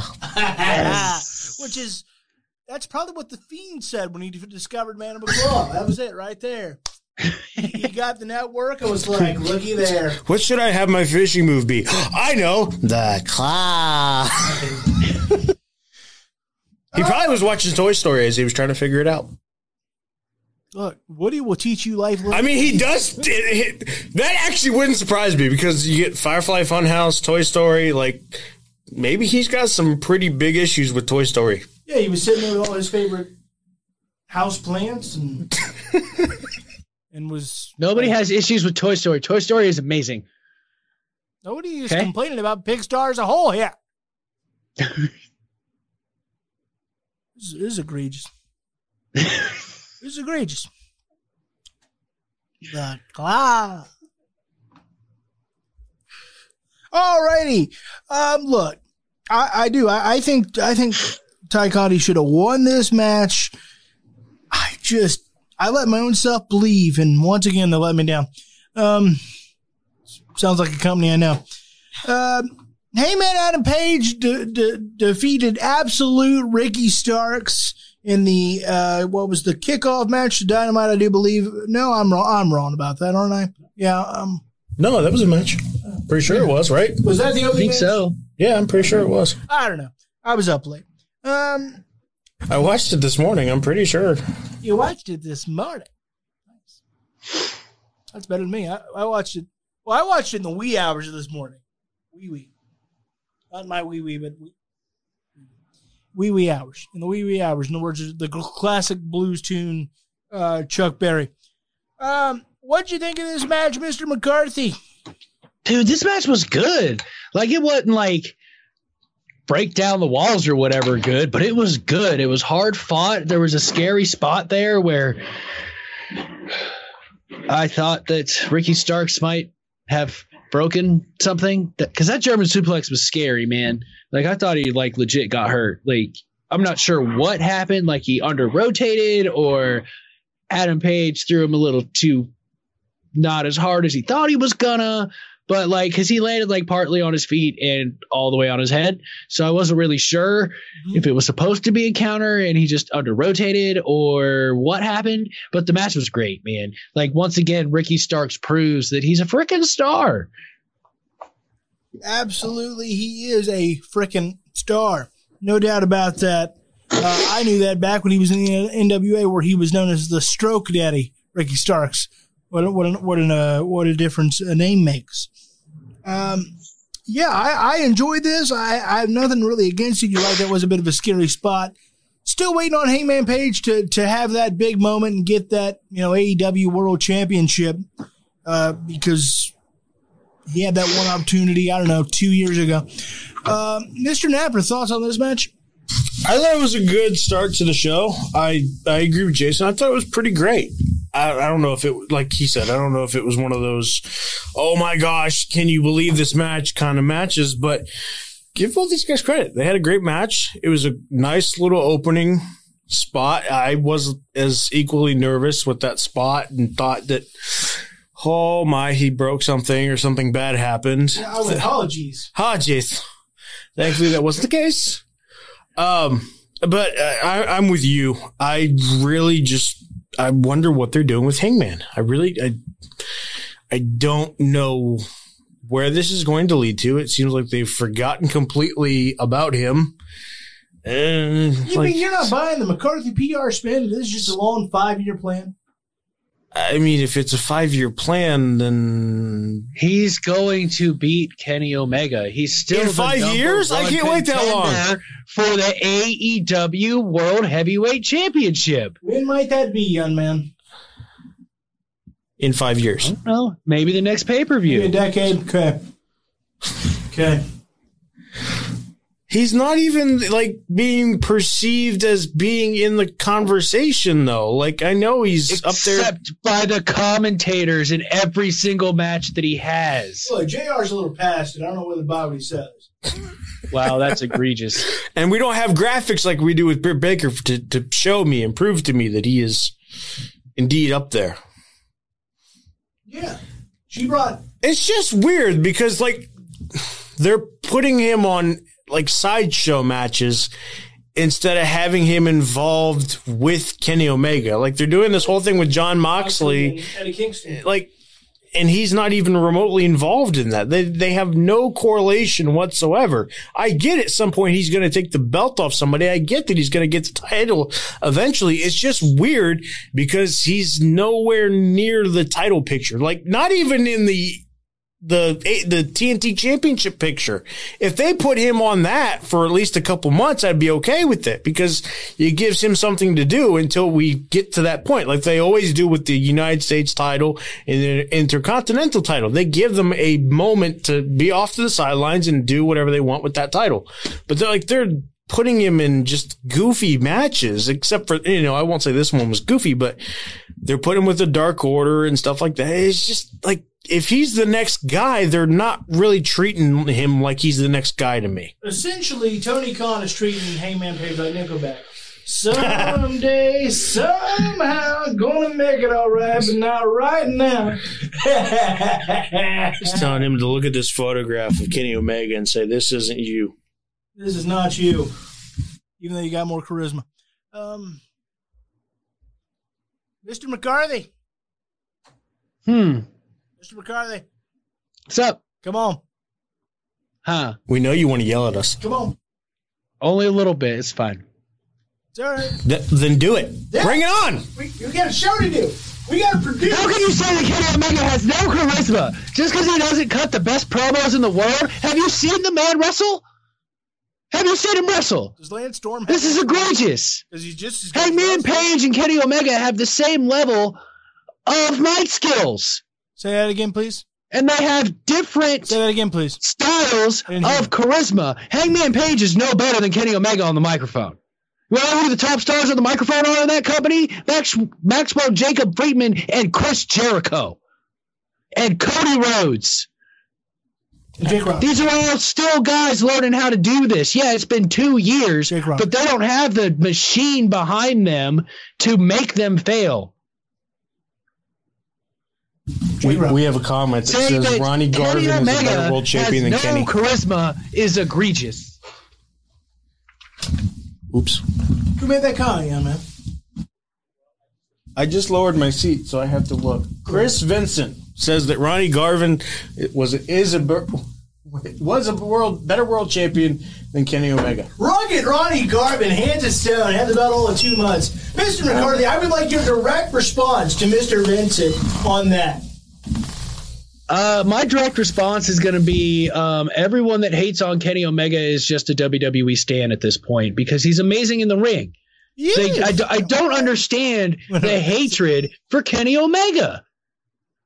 What do you? I don't understand it. And if everyone on this messenger and comments are going to say it's because he wrestled a broomstick and a blow-up doll, guess what? That was New Japan's idea, not his. Well, he didn't book that match. He was told to do it. Yeah, no. And then I'm going to ask all of you guys to check your morals at the door and stop adoring people that literally crap on everyone else and do terrible things. Well, I mean, no one's brought up the except you, the blow-up doll and the broomstick today. Because that's the only thing that people ever say.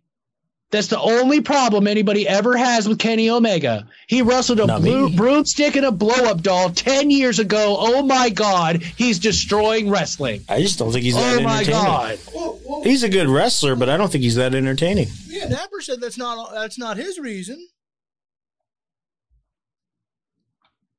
Napper said it's not his reason. Because you've been desensitized by the WWE product. Well, I mean... Yeah. But is he that much better than AJ Styles? Nope. Never said he was better than AJ Styles. Right, I'm just asking. He probably would. Probably. If you're a wrestler and you don't think you're better than everybody else, what are you even doing? You should think you're the best because you need to portray that you think you're the best. I was going to try to name a wrestler. And why does everybody, every promo he cuts, everybody thinks it's his gospel and that's what he's really saying? AJ Styles can say the same thing and everybody go, oh, it's just a promo. Kayfabe's still alive. It's Because he just MJF looks like keeps that kind of kayfabe guy. alive all the time. Yeah, he just but does. then It's just more likable. John It's like Callis Riddle. It's like and Matt Riddle. Matt Kenny Riddle just looks Omega- like he's that kind of guy. Like, man, John that's Callis probably and what Kenny it. Omega say things. You guys take it as gospel, and that's who they really are when they're playing characters. But when Okay. MJF does it on Twitter and everywhere else he goes, oh, he's just keeping it kayfabe. Make up your mind. Shut up. Hey, I criticized MJF when he gave that kid the finger. I thought that was too far. Yeah. But you still gave him credit for keeping it kayfabe, which is fine because that's great. He kept it kayfabe. Sure, But I you like didn't go, kayfabe. oh, this must be the type of person that he is, like everybody seems to do with Kenny Omega. Actually, I'm starting to think MJF might just be kind of crappy. If you're going to flip off a kid, you might be crappy. I mean, the thought was in his head, so maybe he isn't He was the like, nice. let me just give this guy the finger. Just saying. I like kayfabe. I miss it. I miss it dearly. Like nobody takes anything Chris Jericho says as gospel. Sure, we like Chris Jericho. I mean, I do take it to gospel that he thinks he's the Ayatollah of rock and roll. Yeah. He is the Ayatollah of rock and roll. And So the see, demo it's guy. gospel. And still lay champion. And he gave us lovely, lovely pegs of information, like a little bit of the bubbly. Like, I also believe And- that it's gospel that he thinks he's a sex god. I mean, he probably does believe that. You should believe He it. probably does. Dynamite and everything you do in this life. And he does want people to please shut the hell up. Or they're going to make the list. list. And then she really was a bottom feeding trash bag. One of Santa's favorite people. So let's move on here to Yes, please. Penta got a W over Trent. It's a question mark now. Trent. Trent? I don't know. How do you say that now? It's still Trent. Why is there a question mark? Because he's ridiculous. I mean, he's great in the ring, but I mean, come on, you can tell his personality. He'd fit in great on this show. He probably would. Like, if he wasn't working for AEW, he would have a whole lot of fun with us. Yep. We'd be best friends. See what you did there. We would be best friends, and I'd say if he ever heard of us, even if he did work for AEW, we'd be best friends because this is a guy that brought his mom into pro wrestling with a van. He's got a point there. He does have a- And if you don't have a little bit of jackass in you, you're not doing that. Well, look, I have a ton of jackass in me.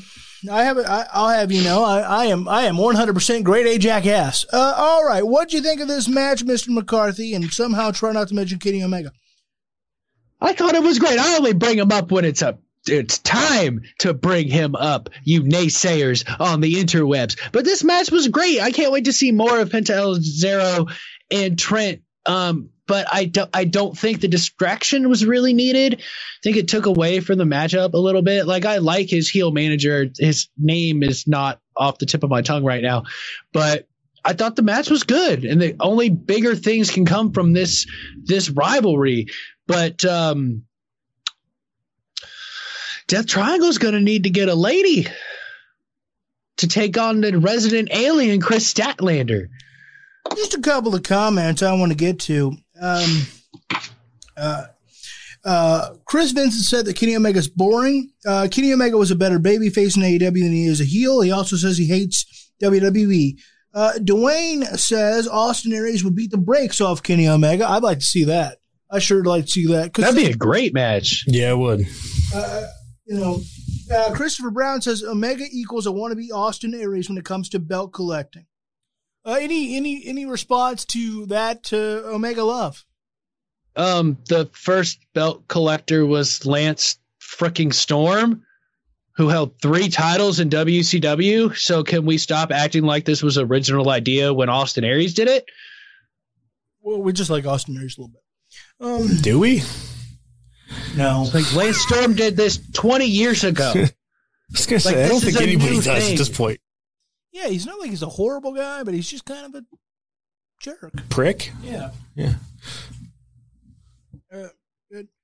Long live Rugged Ronnie Garvin, yes. Okay, the Inner Circle appeared. Chris Jericho with his boys back in black. He hit the sack, and then he let you know he was glad to be back.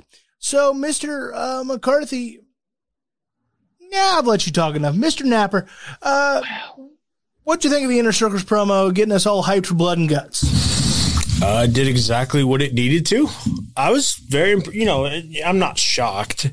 Obviously, Chris Jericho is very good on the mic. We've all established that. Yes, he's Chris Jericho. He's Jason's second favorite wrestler. No, he's the first favorite wrestler. I just feel I have to defend Kenny Omega from all you haters, the way I used to have to defend Chris Jericho 15 years ago. Why? What's he got on you? No, he is the greatest wrestler of all time. That's what he's got on me, sir. Did you forget to put some of that stuff on OnlyFans and he got a hold of it? OnlyFans wasn't a thing when I was defending Chris Jericho, sir. I'm talking about Kenny Omega, though. That was 70 years ago. Oh, I would neither confirm nor deny that assumption, sir. I love you guys. That was 70 years ago. Yeah, that was a long time ago. Long time ago. No, but this promo did exactly what it was supposed to do. It got me excited. I was already excited for Blood and Guts. I think anybody should be. I think it's going to be a great match. I'm looking forward to seeing how they adapt the concept to their own, company and everything like that.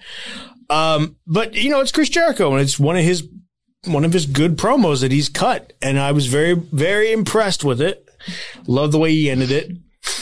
Hopefully, I don't know if they have a soul, but they ain't not gonna have a keister. They ain't gonna have a keister because Inner Circle is about to take them down. All right, Mr. McCarthy, what do you think of this promo by your second favorite wrestler? My first favorite wrestler, sir. I have all his books. Anyway, I thought this was Kevin Collins. Thank you for watching. As good as the one 2 weeks ago, and this shows how good Chris Jericho is. Because the one thing I could always say that was missing in his game was really his face promos. Back in WWE, his best face promos were really making fun of Stephanie. Let's just all be honest here. I loved the man, but those were his best promos when he was making fun of people. And those were few and far between as a face. He always killed it as a heel. Now in AEW, he's proven that he's just as good on the microphone as a face or a heel. It doesn't matter. You give that man the microphone and it's going to be amazing. And I was already hyped because I already bought tickets, but now I can't wait. I can't wait to drive 12 hours there and 12 hours back to watch Blood and Guts, which, by the way, will be the first time I have ever seen Chris Jericho wrestle. Now, I have seen him get hit in the face with the Intercontinental Championship by China live and in person, and I saw Kane throw him through a window live and in person, but he was never booked to wrestle when I went. So that has me even more hyped about Blood and Guts and the blood of the guts. I know you're excited to see what match they put Kenny Omega in. I hear the rumor is it's a one-match show. One-match show. And I would not complain if Kenny Omega wrestled because he's a star. One-match show. 2 hours. I don't know, man. I don't know. That's just the rumor going around. I don't know about that. That seems a little long. That seems like a bad idea. A little long? Yeah, he's got to put a little long. Going a little long. I was thinking like it'd be like the whole second hour. Like they fit 2 war games into one pay-per-view. You're gonna fit an entire match into one 2-hour show. I hope Tully's getting his wind sprints in. She's gonna have to be ready to go. Jeez, he's gonna have to throw it back to the olden days. Look, I enjoyed this promo. Look, I'm busting McCarthy's chops a whole lot today because he's being rude to me, But absolutely, Jericho is a magician on the mic. Always has been, probably always will be. He simply hasn't lost his touch there whatsoever. Yeah, if you weren't hyped by the end of that promo where he was getting so intense, once again, check your engine, give it a little gas. Look, I'm ready to see this matchup. Absolutely. This is going to do the biggest numbers AEW's ever done by far. This, I predict, based on the recent today's Raw demo. We'll see what happens. But based on today's Raw demo, this is going to be the week where on May 5th is going to be the week where AEW tops Raw in the 18 to 49 demo. We'll see. Maybe they bring an extra heavy Monday show. Might call in the Legends, brother. Who knows? But as it stands, I truly believe this is going to be where AEW tops Raw in that 18 to 49 demo. This is going. Hey, I'm going to make sure Jason wastes electricity and turns on my TV and turns it on for no reason. Didn't hear you. Go ahead. Oh, I said I'm going to be ridiculous, and I'm going to have Jason right before show starts. I'm going to call him, and I'm going to go turn on the TV and turn it on TNT just to up the ratings even more. I know it's only one, but it's there. That's egregious. Yeah, that is egregious. You're right, but it's going to happen. Pretty egregious. And also cheating. How is it cheating? Buster might be in the room. He got me there. Buster might be in the room. That's true. Buster likes TV. Hi, Buster. Hello, Buster. Yeah, I enjoyed it. All right. QT Marshall defeated Billy Gunn. Boy, Billy Gunn still got it at this ever advanced age. He looks damn good, doesn't he? McCarthy, there's hope for you yet. Well, I mean, he's only getting older. I mean, he's already 91. But yes, there's always hope. Long as you're breathing. The Factory versus the Nightmare Family. This all continues. What'd you think of this match, Mr. McCarthy? I thought the match was really good. I only got to see the second half because, Buster had to go to the bathroom and Jason wouldn't take him. So tall Jason had to take him. But I thought the finish was great. And you're right, dude. Like, Billy Gunn is still got it to this day. And I think it speaks volumes for not only after everything he's been through with substance abuse and injury history, that he can still go at this age. And that just tells me that the sky's the limit for his kids. Faux show. I agree. What are your thoughts, Mr. Knapp? I thought it was a good match. I really did. I still kind of want to see where this whole Factory thing is going, but I thought that it was a good continued introduction into it. And, it's nice because we get to see QT Marshall again. We haven't kind of really seen him in action since they kind of brought this whole thing together. So I think it was a good moment to have him come out, start out this whole thing for the most part, and continue to build on this brand. You can't build on this without him. So it was nice to see him get involved in this whole thing. And, I'm curious, again, like I said, I'm curious to see where this goes. I'm invested in it still. So that's a good thing. I just, 2 hours. Can we put these guys in there too? Like, is that what we're doing? Like, I would be okay with that. 2 hours. 2 hours. Like I said, I want to see Arn drop a spine buster on somebody, damn it. Where the hell is Cody? Where is Cody? Is he busy on a reality show? Is that what's going on here? McCarthy? Is going all Hollywood on us? Or being a dad? Soon to be dad? Good talk, McCarthy. Good talk. McCarthy! I think he froze. Okay. All right. In that case, Christian Cage defeated Powerhouse Hobbs. I enjoyed this match. Christian is shaking off the ring rust. I thought it was a good showing for Powerhouse Hobbs. If anything, I'd have gone and pulled the upset. Some of these young guys need this, these upset wins. And I would have. I know we're trying to kind of reestablish Christian Cage, but I think Powerhouse Hobbs kind of needs it more, to be honest with you. Again, we have to establish these young guys as people that can be established as stars. So I really think they made the wrong call having Christian win, but I knew it was going to happen. So we'll see how that all pans out. Again, working through some technical difficulties. Napper, what were your thoughts on this match? Yeah, I was in the same boat. I know they're trying to work up Christian to kind of make him look legit. Like, yeah, he's the next AEW World Champion. But at the same time, like, we've never really built up Powerhouse Hobbs. We really haven't. And as a member of Team Taz, that kind of surprises me because, you have Ricky Starks, who they've pretty well built up. Obviously, Brian Cage has been overly well booked, but Hobbs has kind of been that guy that's in the background that you don't really pay too much attention to, except for, just looking at him and going, holy crap, that guy's huge and could kick my ass. But other than that, he's not really been presented. He's just been kind of the muscle in the back. He's not really been that involved. So it was nice to, first of all, see him in a match and see him involved in some sort of, I guess, match. But I feel like he really did need this. Christian Cage doesn't need to be built up that much right now. We've talked about Hangman Page being the next world champion potential. We talked about, John Moxley's in this program with Kenny Omega. Why does Christian Cage need to be built up? Like, obviously, yeah, he's the outwork everybody guy, but does he really need, like, if you're going to have him be, we already know his history. Yeah, if you're going to have him outwork everybody, start small. This was not starting small to me. This was, let's jump to the head of the line, even though I know we haven't booked Powerhouse Hobbs that much, but you in storyline had him beat by Christian Cage.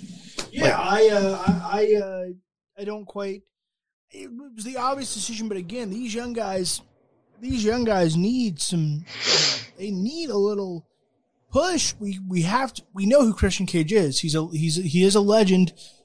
He's going to be a WWE Hall of Famer someday, and he's a big pickup for AEW. Maybe not the pickup that he was kind of hyped as, but there's no denying his credentials. He's got tons of it. Mr. McCarthy, can you hear me? Yes, I can hear you now. I don't know what the hell happened. Beautiful, beautiful. Good to see you. I didn't say anything bad about Kenny Omega for those few minutes. I did. Liar! I don't believe you. This match. What'd you think of this match? Did the right guy win? I liked the match, but I'm on the same tip as you guys, man. I don't think Christian needed this win because first of all, like, yeah, his slogan is outwork everyone. You don't have to outwork everyone and win. You can outwork people and still lose. It's professional wrestling. Like, I think this would have done so much more for Powerhouse Hobbs. Now, was he happy to do it? Of course he was. He's a true professional. Will Hobbs will go out there and do whatever they ask him to. But it doesn't change the fact that Christian should have lost this match. He should have taken something devastating from Will Hobbs and taken the L. Doesn't mean he needs to go on a losing streak, but it's a nice little rub for Will Hobbs because the question is now, where does Will Hobbs go? Yep. Who's going to put him? Who's going to put him over? Might be the only thing we can on all day. Brian Cage is like there already. Like, we don't agree with some of the losses he's taken, but no one ever forgets the Swolverine Brian Cage. But now, like Travis said, Will Hobbs goes back into the background of Team Taz. It's like the casual fan probably knows more about Hook than Will Hobbs right now. And that's egregious. Yeah. And you consider the fact that again, there's a pedigree there that you already have. It's not there with Hobbs. Again, we know Christian Cage. We know what he can do. We know who he is. It doesn't take that much to legitimize him when you have his history in not only in WWE, but TNA/Impact as well. There's a lot there to work with. And I know, like, whenever he first came to the company, we had that discussion, like, is he really that big of a get? Is he really that big of a surprise and stuff like that? Because, they touted this up like it was some huge signing and stuff like that. And we kind of poo-pooed on it a little bit, or at least you and I did, just a little bit, just because of the, Hardly came with notes. Yeah, it was Christian and stuff like that. Notes. But that was never to take away from his ability in the ring. I will never take away from Christian's ability in the ring. So, like, that's where we kind of have to draw the line, is why we know how good he is in the ring, clearly. Obviously, the outwork everyone gimmick is, or not gimmick, but the slogan is true. He outworks everybody. Like McCarthy said, though, you look back at Undertaker versus Triple H the first one at WrestleMania, the first time. 17 or 27? I think 27. I would argue that Triple H outworked Undertaker. Who won the match, though? Undertaker. But in this case, it really can be both. It can be the flip side. Actually, no, that was right. That was the point I was trying to go with. Triple H lost the match, but he still outworked Undertaker because Undertaker didn't get up under his own power. Triple H did. You can tell that same kind of story here. Now, I'm not saying go to that lengths, but you can tell that same kind of story here where Christian gives him everything he has to try to beat him, but Hobbs goes over. Yeah, I don't know why they didn't, but we'll see what the future holds for Billy Christian and Hobbs. All right, let's hit some NXT high spots. All right, Kyle O'Reilly defeated Cameron Grimes. Mr. Napper, what did you think of this match? This match was awesome. I was very both pleased and shocked. I was going to say impressed. I was both, but I was shocked because I haven't really seen these two together before, at least that I can really remember. And if that's the case, and they have not had that many matches together, and I do not believe that they have incredible chemistry together. And I was very impressed with this match. And I want to see what they can do with it because I think Cameron Grimes deserves to be put back into the spotlight. I'm not saying he should be a world champion contender, any of that sort of stuff. I really don't think he's going to go anywhere with the North American title because I think they're kind of sold on Gargano and Dexter Lumis right now. But it is nice that he's at least getting some moment back on the show, getting some matches under his belt. He didn't it's kind of that same thing. Did he outwork Kyle O'Reilly? Nah, not really, but it was just a good moment to get him back on TV. It is kind of weird for me, though, that they put him against Kyle O'Reilly, who just came off probably the best match of his career. It does kind of feel cheap that they kind of pushed him to that side and made him the cannon fodder for Kyle O'Reilly. But at the same time, it didn't matter because they put on a great show, and Cameron Grimes, even though he lost, got himself over. We just found the word of the day in that explanation, cannon fodder. That's pretty big league right there. Mr. McCarthy, did you get a chance to watch it in NXT or not? Yeah, I watched some of it. I saw this one. Did you see this main event? Yeah, I thought this match was great. It shows that Cameron Grimes can really hang with almost anybody at this point, and I don't think any of us could have said that 6 months ago. He has grown leaps and bounds from where he was 6-8 months to a year ago. Yeah, really to the moon. To the moon. Why is that so catchy? I don't know. It's just the way he says it. To the moon. It's the slow pauses after it. To the moon. Yeah, it's just a good chant, like to the moon, to the moon. Maybe that's it. I don't know. Yeah, I could see it. You didn't see this though, right? Right. You missed a really funny backstage promo with him. He's trying to buy what's in NFT? I have no idea. I have no idea either. They talked about it during Mania. I have no clue what an NFT is, but apparently Cameron Grimes tried to buy one. He got outbid by Ted DiBiase. So maybe, just maybe, at the next takeover, we're going to get Cameron Grimes versus Ted DiBiase. I don't think we need Ted DiBiase. Junior or senior? Huh? Junior or senior outbid him? They didn't say, which was the weird part. How could they not say? They didn't. I don't know, but I was like... In that case, I'm going to easily assume it's senior. Yeah, I was going to, too. Because they just said Ted DiBiase, so I assume it's senior. But I wouldn't be upset if it was junior. I'd love to see him come back. So, a non-fungible token is a unit of data stored on a digital ledger called a blockchain. That certifies a digital asset to be unique and therefore not interchangeable. NFTs can be used to represent items such as photos, videos, audio, and other types of digital files. So I still don't know what one is. I just read the definition. In a word. Huh? I'm gonna say it's some form of copyright to one thing. This is mine like forever. A picture or video, yeah. Yeah. I kind of get it. I don't. I guess. I don't get it either. I don't get it. I feel like I do, so I'm going to say that I do, so I sound smart. But if it gets Ted DiBiase, the one that matters, on TV, then I'm happy. Then I am quite happy. Ted DiBiase Jr., I don't care about you. Is that because nobody had a price for Junior, but everybody had a price for the $1 Million Man? Yes. Look, we can all be bought. Some might cost a little. Some might cost I can't be lot. bought, but I can be rented. And you can find out for how much on the Jason McCarthy OnlyFans page. We're not privy to give that information out here on the air, but you can go check out BruiserNationsProductions.com, which should have a link to that particular page. And you can find out how much it takes to rent Mac Daddy Minister McCarthy for the night. He does all sorts of lovely role plays. I think we've gone too far. I'm just going to say it. I think we've gone too far. How did we just mix all that in and minister services? Just anything egregious. Jesus. What did you say, Jason? I said, how did we get all that in and then just slide in minister services? Because you assumed the worst.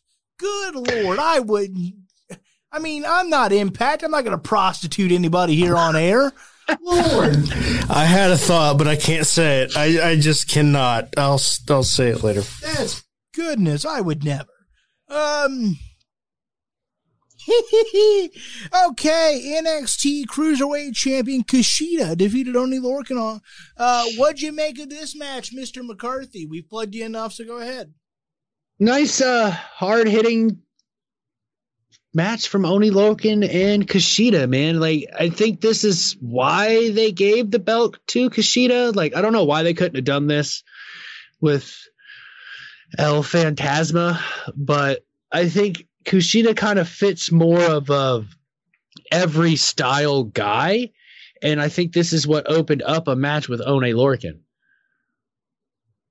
I think that's in itself why they did this with Kushida, because you just said it. Santos Escobar, no disrespect to him, but he's more the lucha libre kind of guy. He's the high flying, he's the true cruiserweight. Or I don't want to say not true cruiserweight, but he's the flippy guy, for lack of a better word. But with Kushida, he's kind of a mixture of both. And maybe it's just because we haven't seen it out of Santos Escobar, and that's totally fair. And maybe he will find that, and we'll see it more out of him.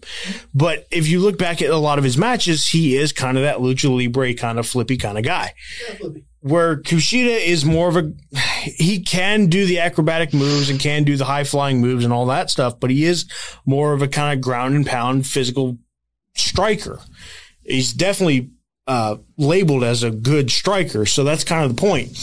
Maybe they just felt like he's the kind of guy that can get more of a well-rounded match out of everybody. And it's totally fair, because I think Kushida is that kind of guy. I still don't necessarily like the way they went about this, but I will say I agree with Jason that I do think this match was pretty great. I'm excited to see more of it. It looks like this is going to probably be – everyone's doing open challenges again. What the heck?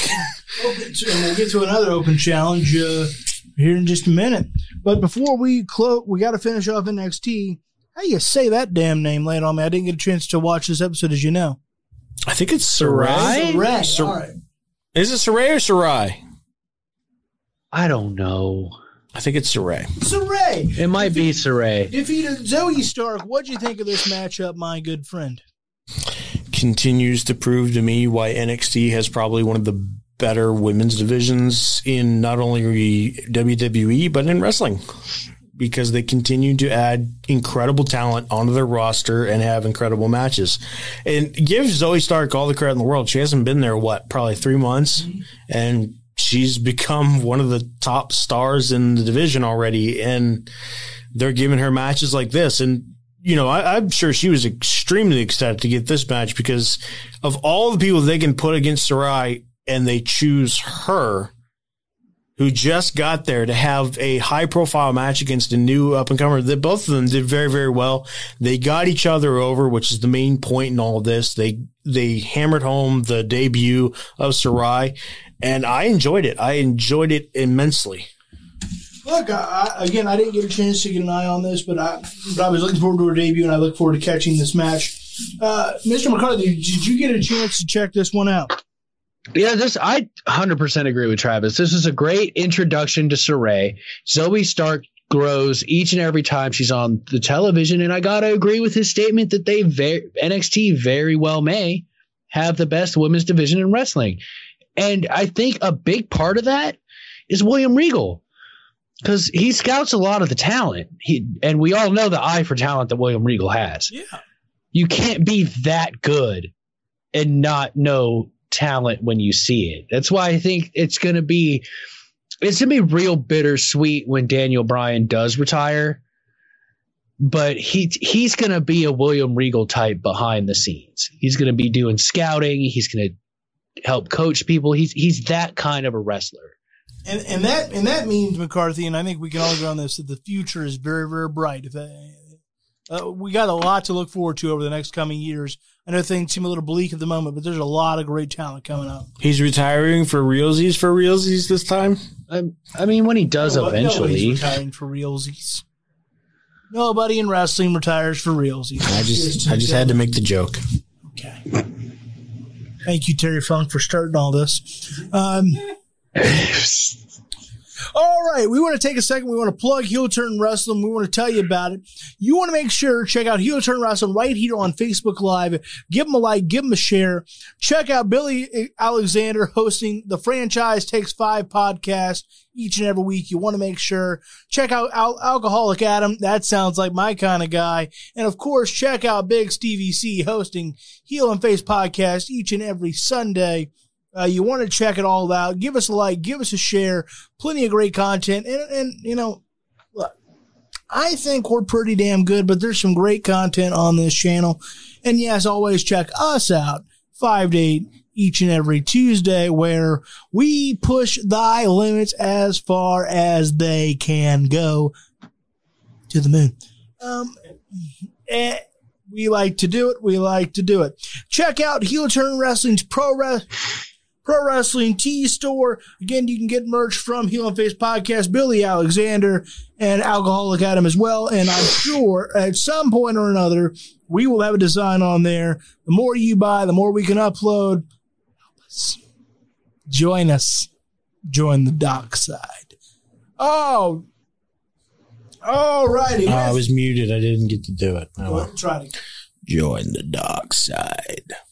That was good. That was really good. Alrighty, now it's time to put one in. It's time to put a catheter in, boys, because it's time to talk Monday Night Raw. How was that? That was pretty good. I can't wait to make a graphic for that. Just to have have the word catheter show run across the screen. Yep. Monday Night Raw, pal. What'd you think of that, Mr. McCarthy? Was that a solid Vince? Or? Yeah, that was a pretty good Vince, buddy. Yeah, appreciate it, pal. All right, let's talk about it. Braun Strowman defeated Drew McIntyre, which means he's now going to be at WrestleMania Backlash. The WWE Championship match is now a triple threat. That's right, a trios match, as they call it in those sophisticated companies. And it's going to be for the WWE Championship, Braun Strowman versus Drew McIntyre versus Bobby Lashley. Mr. Napper, I'm going to start with you on this one. What do you think? Is Braun Strowman added as now a triple threat the right call? Lay it on me. Yeah, it is, unfortunately. Yeah, that had enthusiasm behind it. Well, it's a good move because I know what they want to do, but it sucks because it's just going to continue the long litany of times they have completely screwed Braun over. Well, wait a minute, we don't know what they're going to do. Because Vince doesn't know what he's going to do. Gee, I wonder why we included Daniel Bryan into the triple threat at WrestleMania.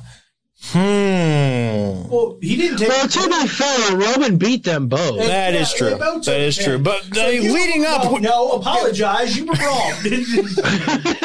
I apologize, but I guarantee this is what's going to happen this time. You can't guarantee it when he doesn't even know yet. You think Vince knows? I have multiple personality syndrome too. I know exactly what's going to happen. We'll see, pal. I don't know. Can you not tell by all the voices in my head? Could you say Grizzly? Will they talk to you? Do you understand? What'd you say, Jason? I said, do they talk to you? Do you understand? Sometimes. Yes, man, they told me. Except when Macho Man starts talking. I don't. There's a couple You times never where know what he's saying. No, I don't. Well, could you give me a Grizzly Gun veteran should be recognized real quick? Yeah, because they had a match, and they are the grizzled young veterans, soon to be recognized as NXT's next tag team champions. I'd like that part better. The first part's but I like this soon to be recognized. Yeah, you got that part down. I can't wait until they are recognized, damn it. Recognized? All right, we just threw it back to the 90s. That was a long time ago, McCarthy. I know you came up in the 40s, but... all right. Mr. McCarthy, what do you think? It's now a triple threat match at WrestleMania Backlash. Napper seems like he knows the answer when I don't think the guy that runs the company owns the answer. No, not Satan, just his particular henchman, Vince McMahon. What do you think, Mr. McCarthy? I mean, Vince loves his triple threat matches, so I'm really not surprised. I don't think it's that big of a deal, but I'm going to go out on a limb. Braun Strowman's going to win, and Bobby Lashley and Drew McIntyre are going to have a last man standing match at Money in the Bank so they can finally stop wrestling each other. Not that I mind. Like, their match at WrestleMania was great. Well, you sound like you mind. But, I mean, it's only been twice. Twice? What about last summer? They've been doing this for almost a year, off and on and off and on and off and on. Is there no one else that deserves booking. a championship match? Look, Garth That's all I'm once saying. reminded us that that summer can be a fantastic memory. If you catch that drift, that great song, I'll let you know. So is that your official prediction for WrestleMania Backlash, even though we're a long ways off, kind of? Yes, Braun Strowman's taking the title home on his train. That's egregious. You won't be here next week, but you will be back for the WrestleMania Backlash Go Home show for that prediction. So I'm going to give you time to think about it because I know you don't like to be wrong, even though I prove it every week. Really don't care. You damn sure should fake it. So for you, I'll try to act mad next time I'm wrong. That right. I'll work on the trash bag thing. You work on predictions. We'll get it together. Come on, team. Go team! I should be mad. Grr. Need to be madder. I'm horrible. Don't worry, McCarthy. I'll just say a lot of bad things about Hulk Hogan and, Undertaker and everything else before we start the show. All right. That'll work. That'll get him real fired up. I'm Loganity, and according to Mr. McCarthy, I'm a horrible person. I never said those words. But right, they just were to his face. Yeah, to his face. That's what happens at the Eagle stays at the Eagle, Travis. Like, this guy sucks. He just happens to be entertaining. He's like, if he wasn't so damn funny, we would kick his fat ass out. Like, if he wasn't handicapped, we'd leave him. All right. Yeah, there's only room for one handicap on this show. That's it. Handicap brawl to end them all next week. Yeah, we had the Battle of the Joshes, so now we can have a big handicap battle. All right. Who gets down the stairs first? We are going to have the race of all races next week live on the air. We are going to get a GoPro. We'll be live. I'm going to hell for that one. Oh. Boy. Can you go to hell for making fun of yourself, though? Like, is that how this works? I don't. I don't think this is how this works. Here. Look, Find out next week on To the Turnbuckle. Wait a minute, aren't you the minister? That's what I said. As a minister, I don't think that's how this works. Okay. Look, there's a lot of words being said. Braun Strowman, I think this Braun Strowman is championship material. look, he's a huge guy, 6'8", 350 some pounds, 385 is what he's built at. I don't really buy that, but I don't. It's tough to buy Bobby Lashley's WWE champion. It's tough to buy him. Again, he's got the charisma of a broomstick. That's what MVP is for. Yeah, the not quite good as Paul Heyman guy, right? Right? Fair? There. That's all I'm saying. Like, yes, but there's just something that lacks the luster. Plus, is MVP still an active wrestler? What's going on there? I have no idea. Neither do we. I don't know what they're doing. No clue, bud. Backlash, because Vince doesn't know what they're doing wrestling in the Backlash. I guarantee you he's got an idea, but he wouldn't say it's for certain. Look, he's got a lot going on. So, I don't know what they're doing. I have no idea. None. Zilch, zero, not. Personally, I'd put the belt back on Drew. I think he's better in every way, shape, fashion, or form than Bobby Lashley. He's got good enough mic skills. He's a good enough worker. He carried it to the first part of the pandemic era. Now we're in kind of this weird second part, this kind of halfway house pandemic. That's a weird way of putting that, but we're hokey pokey. Too late. We already said it. Yep. So we'll see what happens. I don't know. I don't know. I'm interested to watch this match. I think these three could steal the show. I think these three could steal the show. Strowman's getting better and better. He really is. McIntyre, we've said nothing but praise for. Lashley, we know what he can do in the ring. I think this could be a solid main event for a very much a B pay-per-view. You agree, Nap? Oh, for sure. I think it could be. All right, next. Sonya Deville ushered in Charlotte Flair's return. That's right. That suspension lasted all of maybe 1 week. Maybe, depending on what time she got suspended on Raw. And matter of fact, no, she got suspended after the show. She got suspended on Raw Talk. It lasted 6 days and 23 hours.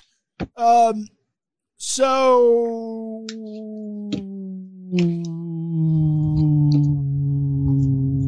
what are we booking for then?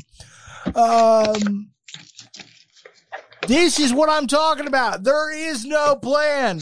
There is no way they were like, all right, pal, you know what we'll do? We'll suspend Charlotte, even though we just brought her back, pal. And then we'll bring her back the next week again, pal.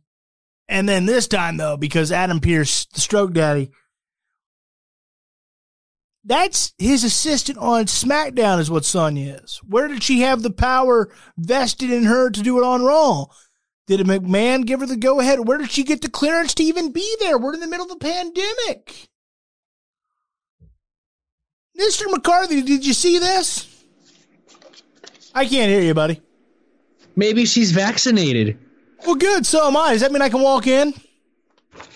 I mean, probably. Cool, great. I'm driving to Florida, for God's sake, right, so sure. Then I'm hopping in your car. You drop me off at South Florida University there, and I'll be at the Thunderdome eating nachos and hot dogs. Well, I'm not going that far. Sorry, I'm going to Jacksonville. You can't make a pit stop? Good Lord. South Florida is not a pit stop from Jacksonville. Look, Jacksonville's up here.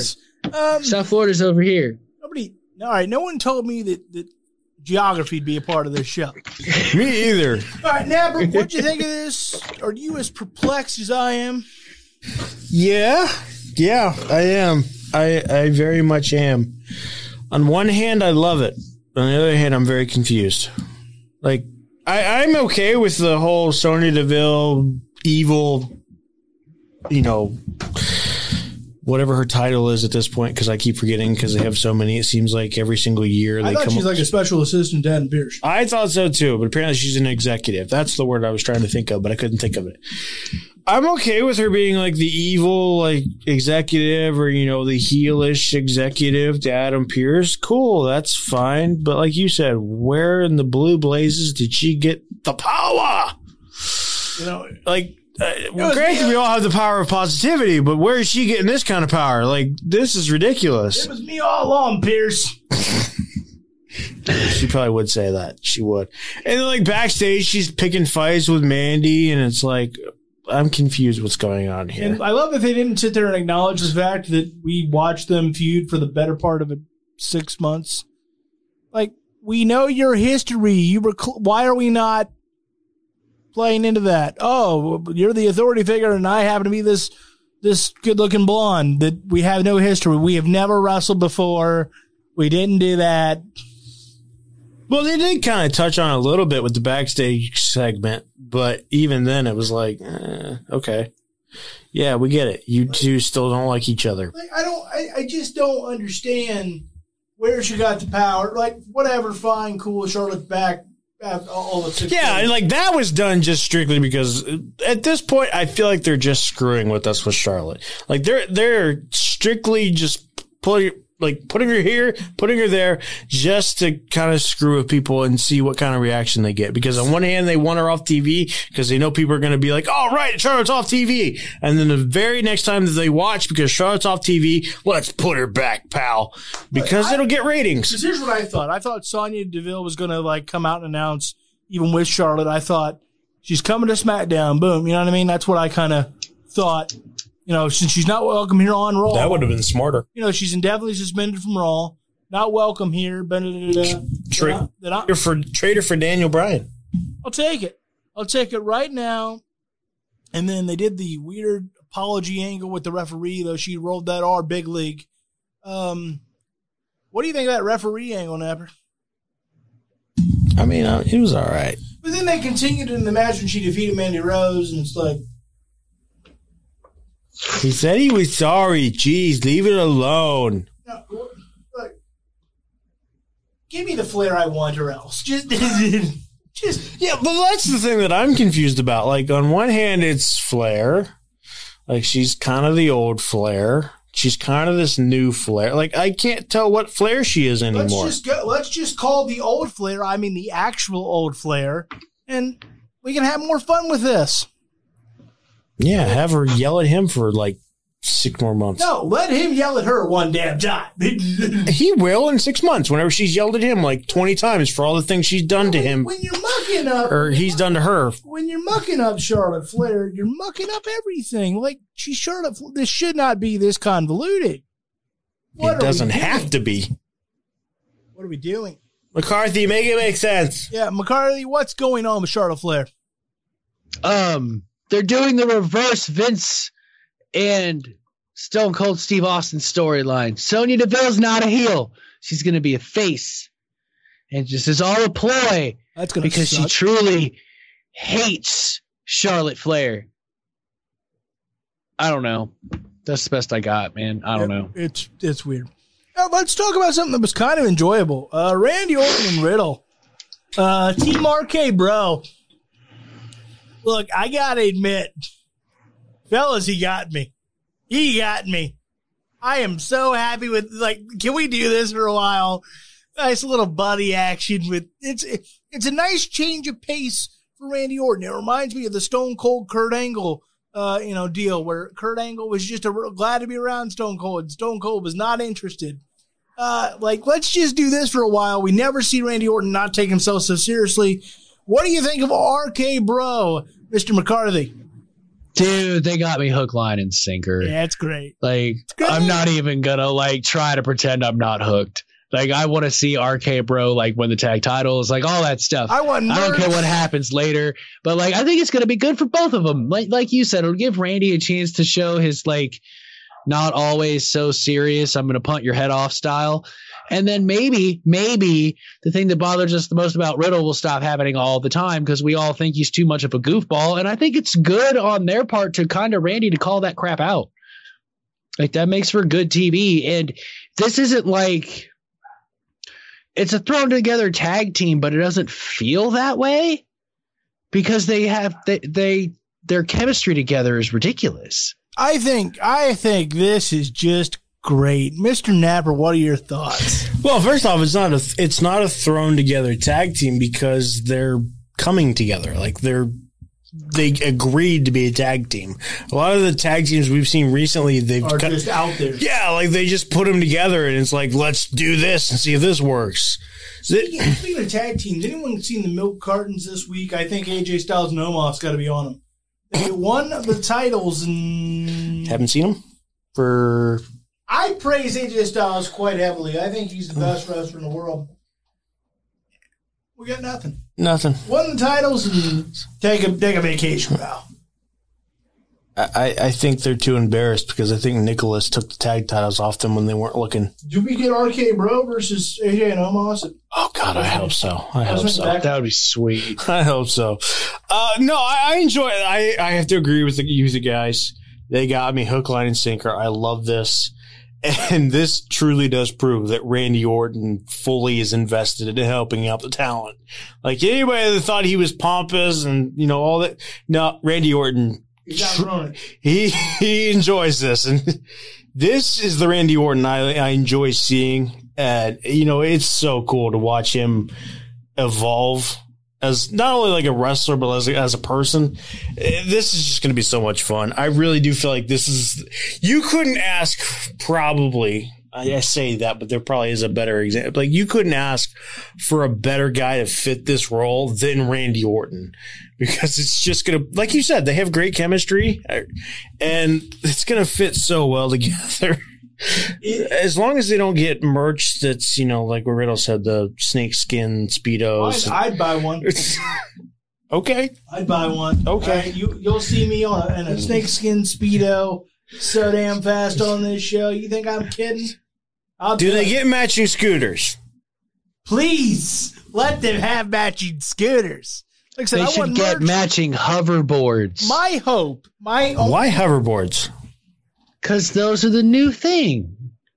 And it would show that Randy thinks of him as a friend, because Randy's got more money than Matt Riddle, because, it's Randy freaking Orton. He's been around for 20 years. What do you got? So he should have more money. Hey, but Riddle could have a lot more money. I hear he's trying to really strike a deal with RVD to have, be business partners and everything. Yeah, absolutely. With them rolling papers. Yeah, great papers and all that. Look, I just hope, my only hope is they don't blow this up too fast. Don't do Y2 AJ. Don't blow this up in 3 weeks. Let this go a little while. Obviously, we know where it's going to end, but let this go a pay-per-view or two. Let's make some merch, see if it gets hot.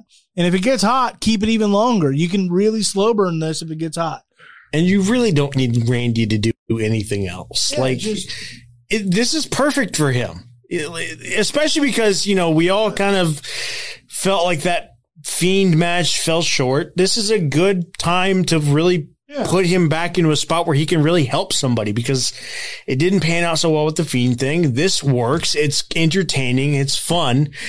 And that in itself shows you just how much Randy Orton is like Teflon, because couple of weeks ago, we're complaining about the Fiend match.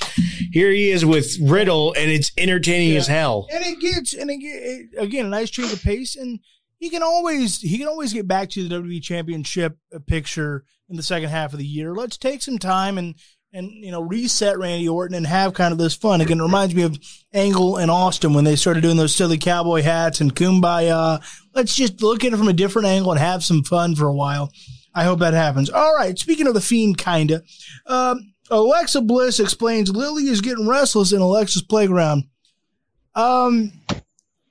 This is another, by the way, this is creepy as hell. I want everybody to know that. I didn't even know what she said, because I could not, the whole time I watched that entire segment, I was like, something's going to happen. Something's going to happen. Something's going to happen. I've watched these videos way too many times to know that something's going to pop out. Something's going to try to scare me. Yeah. And I'm not for that. No. But let me ask you, Mr. McCarthy. So we've seen some theories, especially from our good buddy, John Sternicker, that this still ties into the Fiend. What do you think? Is Alexa now separate from Bray? Where is Bray? What's going on there? And then what do you think of these Alexa Playground and Lily segments? Can you hear me, young man? I think they're split, man. I think that ship has sailed, and they're going to be their own kind of thing, off doing their own stuff whenever the Fiend decides to come back. Well, again, we see this conundrum of we saw Bray the night after Mania do a Fire of One House fresh start. Haven't seen him since. Napper, what are your thoughts on what's going on with Alexa Bliss and Lily and what's going on with Bray Wyatt, if anything? I do think it's separate, but at the same time, I feel like they're building to something with them together. Maybe it was just all that's the thing that has always been a little frustrating with Bray Wyatt and a little bit exciting all at the same time is they have been very good to the entirety of when he debuted as The Fiend and, as Funhouse Bray Wyatt. Mm-hmm. You have no clue what's going on. Like none. Literally, not literally. Almost zero idea what's going on. Like you can take a guess, but they do such a good job of making you have no idea where they're going with this. And I feel like this is the same situation. I agree with you 100%. I'm a big Fiend guy. Yeah. I am. But everyone compares him to The Undertaker, and I know that's kind of what they're trying to build, the next, mythical character that we can rely on. The problem I look at is at this point in Taker's career, he wasn't anywhere near taking this many sabbaticals in such short order, because we just got The Fiend back after a long sabbatical from TLC until Fastlane. And now, seemingly, we'll see what the future Raws bring, but seemingly, here we are again, another sabbatical till when? He's a full-time character, but he's Brock Lesnar part-time. It's so perplexing. And yes, it makes, to some extent, it does a job because I want to see him. Fair. I get that. But do you know what I mean? Like The Undertaker wasn't built this way. The mythical aura wasn't built this way. Brock Lesnar did 2 years full-time before he started hating people. It just, to me, I wonder, when do we stop getting these stops and starts with Bray? Because we have him, then we don't have him. And, I don't know if anyone's seen the Raw ratings, but they're not fantastic. Are they horrible? No. But they're nowhere near what they once were back in the heyday. Nothing is. That we have to acknowledge that too. Nothing is that big anymore because there's so much to watch in a different time and streaming. But I don't understand why this star character, this big deal, this guy that could be the next big legend we talk about in the same echelon of a Kane or an Undertaker or a Mankind, always has these stops and starts. Yes, you're right. It does create interest, and we kind of go, what the hell? But you know what I mean? You understand my complaints? Do you agree with them? Do you think I'm full of shiitake mushrooms? Or no, I agree with your sentiment. I do wonder where they're going with this. I do think you're going to see – I don't think he's taking that long of a sabbatical. I really don't. I think at some point you're either going to see him just straight up come back and find a next target or whatever, or we have this conversation in chat, is Alexa Bliss going towards something? Is she going towards Charlotte? Is she going towards Rhea? She put out the threat to the women's division. Does he start showing up in the middle of that, trying to, lose her matches and stuff like that? There's so much to unpack with this. I think that's the problem is we never know where to start to unpack it. Well, I'll tell you where they ought to both head before we move on. They ought to both head towards the wrestling ring because wrestlers should wrestle. That's where that should happen. Am I right, McCarthy? Yes. Yes, they ought to head. I think that's perfect. To the wrestling ring. All right. Next on Raw, Humberto Carrillo. He's back, by the way. Fires back at Sheamus' latest open challenge. What do you think of this kind of more aggressive Humberto? Humberto. What do you think of this more aggressive version? Does it do anything for you? No. Okay. Not How about really. you, McCarthy? Any thoughts on this more aggressive version of Humberto? So it doesn't do anything for me now, but I can see the potential after a feud with Sheamus because right now it's just words and an angrier tone. Until he really gets a legit match with Sheamus to show the toughness that he may or may not have, nothing will change. But I think that'll change everything. If he can hang with Sheamus, I think that's going to change everything. Put him in the ring and let's see what he's got. I don't think it'll change anything. I really don't. I think the only thing that'll change him is if he turns heel. He is too cut and dry of a baby face. Because to the point that it almost becomes nauseating. I really think that they need to realize they need to cut face with this and have him turn heel. Because at some point, Sorry. Go ahead. No, go. No, I'm just saying that, like, because we saw this a year ago. He was the baby face going against the big bad heels with, Zelina and Andrade and Angel Garza. It doesn't work. And I don't, Sheamus is a better heel, I think, to bounce off of. But is he really that good of a baby face to catch up? Vince must think so because he's trying this again. We all know that everything. No, Vince doesn't write the show, but he approves everything. So, and for this to be tried now for the second time, about a year later exactly, Vince or somebody sees something in him as a babyface. Could they be wrong? I have no earthly idea. It's like maybe there is genius there, but it's not quite where he thinks it's at. Like we saw with the New Day. The original New Day had a little bit of genius in it, and then we got it, but not where we're at now. So we'll see if maybe this is one of those where Vince is close, but he's not quite there, and hopefully maybe a heel turn gets him there. We'll see. I want to see a legit match, and let's see what this new Humberto or this more aggressive can do. All right, hey, Hop Unplugged got met with rotten reviews. This is one of those segments where people make fun of wrestling for, but I have to say this: that Unplugged version wasn't bad at all. That Unplugged version wasn't bad at all, people. The tomatoes was stupid as hell, but that Unplugged version was rotten. What do you expect? So, but did you like that Unplugged version? I did. I did enjoy that. How about you, McCarthy? Did you like the Unplugged version? It was great. It was fantastic. I was like, this is all right. This is all right. Forget you, David Priest, New Day. This is fun. And even though the segment wasn't that great, I thought it led to a pretty good match. Like it was what, a 6-man match? 6-man tag. I thought it was pretty good. Yeah, nothing to complain about. Look, say what you want about him personally. We know what the New Day can do. We know what Elias can do. And frankly, Jackson Riker's good enough in the ring. I know we got some personal grievances because of some unpopular opinions. But Jackson Riker's good enough. The talent is there. There's talent there, absolutely. Do we think that Gunner? He was Gunner in Impact. Do we think that because we talked about needing Morrison and Miz to kind of separate? Does the fact that it was Elias and Riker have anything to do with them trying to split up Morrison and Miz? I hope so. Because Morrison's return has been a bit of a flop as far as the kind of guy that he went on to have great success in Lucha Underground. Of course, he's a former Impact World Champion. Let's see what Morrison can do on his own this time in WWE. All right. WWE's return to Saudi Arabia, this is a rumor, reportedly very much on the table before the end of the year. Mr. Napper, you buy that rumor? I do. I really do. Mr. McCarthy, do you buy that rumor that we probably will see another Saudi show before the end of the year? I mean, yeah.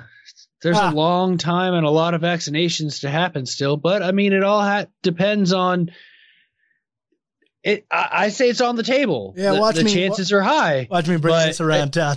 Hopefully we get one. They're not my favorite shows, but I mean, there's some of my favorite shows. It'll show that we're back to normal if they can go to Saudi Arabia. There's some of my favorite shows. So I thought it would be interesting because there's a man, he's using his first name a lot these days, his real name, Mark Calloway, but he's known as The Undertaker, all of us. He had a sit down with Sports Illustrated right after WrestleMania 37. I thought some interesting quotes. This is The Undertaker on missing WrestleMania 37. I'm going to read it here. I was fine all the way until the first ballyhoo of fireworks. Fortunately, I was home, which made it a little easier. But going through the show and watching, I kept thinking to myself, you should be there. I felt the same. Now, I want to be fair. Let me get the full quotes here. I had to work through that. It's a little difficult once WrestleMania starts. I started second guessing myself. So much of my history revolves around WrestleMania. There was a bit of an emotional tug at the heartstrings watching this year, but it's time for me to step aside and let the next generation have the reins and go where they're going to go. About halfway through the night with AJ, I knew that was it for me, Undertaker said. It became really obvious throughout the course of the night I can no longer physically do the things the way I want to do them, and I refuse to ever shortcut our fans.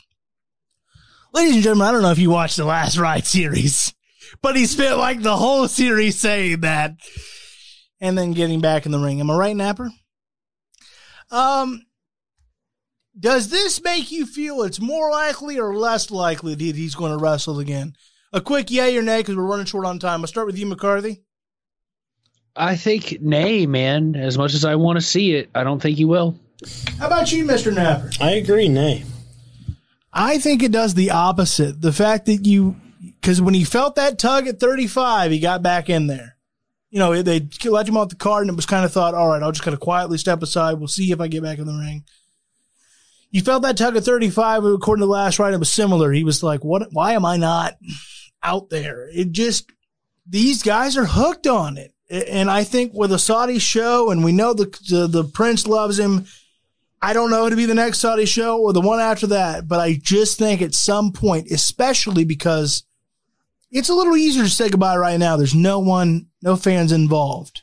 But when we get back to a normal world, say Dallas, Texas next year, that buzz starts to get, that itch starts to get there, and you know, he'll be in Dallas. I do believe that. I just, when you're still having this much trouble with it, where you know you're washed, you are washed physically, you are beat, and you sit there and you go, I ought to be there. You can't let it go. If Vince doesn't call, you're right, he won't wrestle again. But this does prove one thing, right? If Vince calls and said, hey, WrestleMania, one more, there's no way he can say no. Agree with that? Probably not. Yeah. Do you agree with that, McCarthy? Not that he'll ever ask for a match, but if Vince were to call after these quotes right here, don't you think he'd have a hard time going, oh, God? I think he'd have a hard time saying no. He would. Say no. And you know who loves him? The Saudi Prince loves him. And they help book the shows because now that is moral corruption. Take your trash bags and raise you blood money. Shoot him up, big man. I'll see you soon. With that, Mr. McCarthy. Yeah, let's end the show on blood money. Yeah, Mr. McCarthy. Yeah, that's great. Go ahead and make some plugs.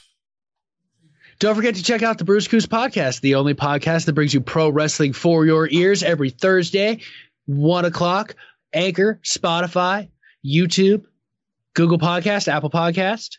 Check out BruiserNationProductions.com for links to all our content and our merch.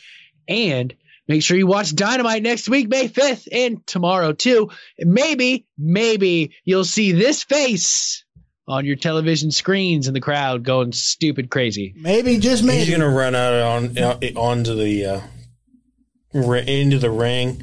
I'm not that stupid. No. You didn't let me finish. He's going to try to run out the ring and get a Walls of Jericho put on him. No. It's not worth it to whoop my ass. Yeah, Undertaker keeps saying the same thing. And yet that never works out. Mr. Napper, anything you'd like to plug as we say goodbye? Check out the Red Flag Podcast. If you're a NASCAR fan, you know you want to check out this show. Check it every Monday on our Facebook page, the Red Flag Podcast, or on Score on Air Network. We've cross-posted them most times. Mondays 5 to 6.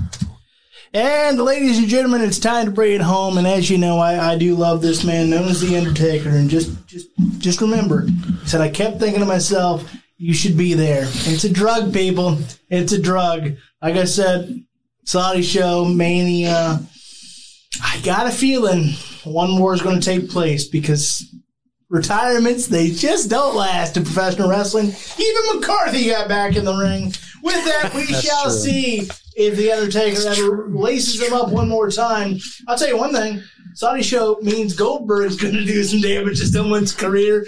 Oh, great stuff coming up here on To the Turnbuckle. Let's keep on doing it. We're presented by Bruiser Nation Productions right here on Heel Turn Wrestling. We'll see you next week. God, we're going to have a great year.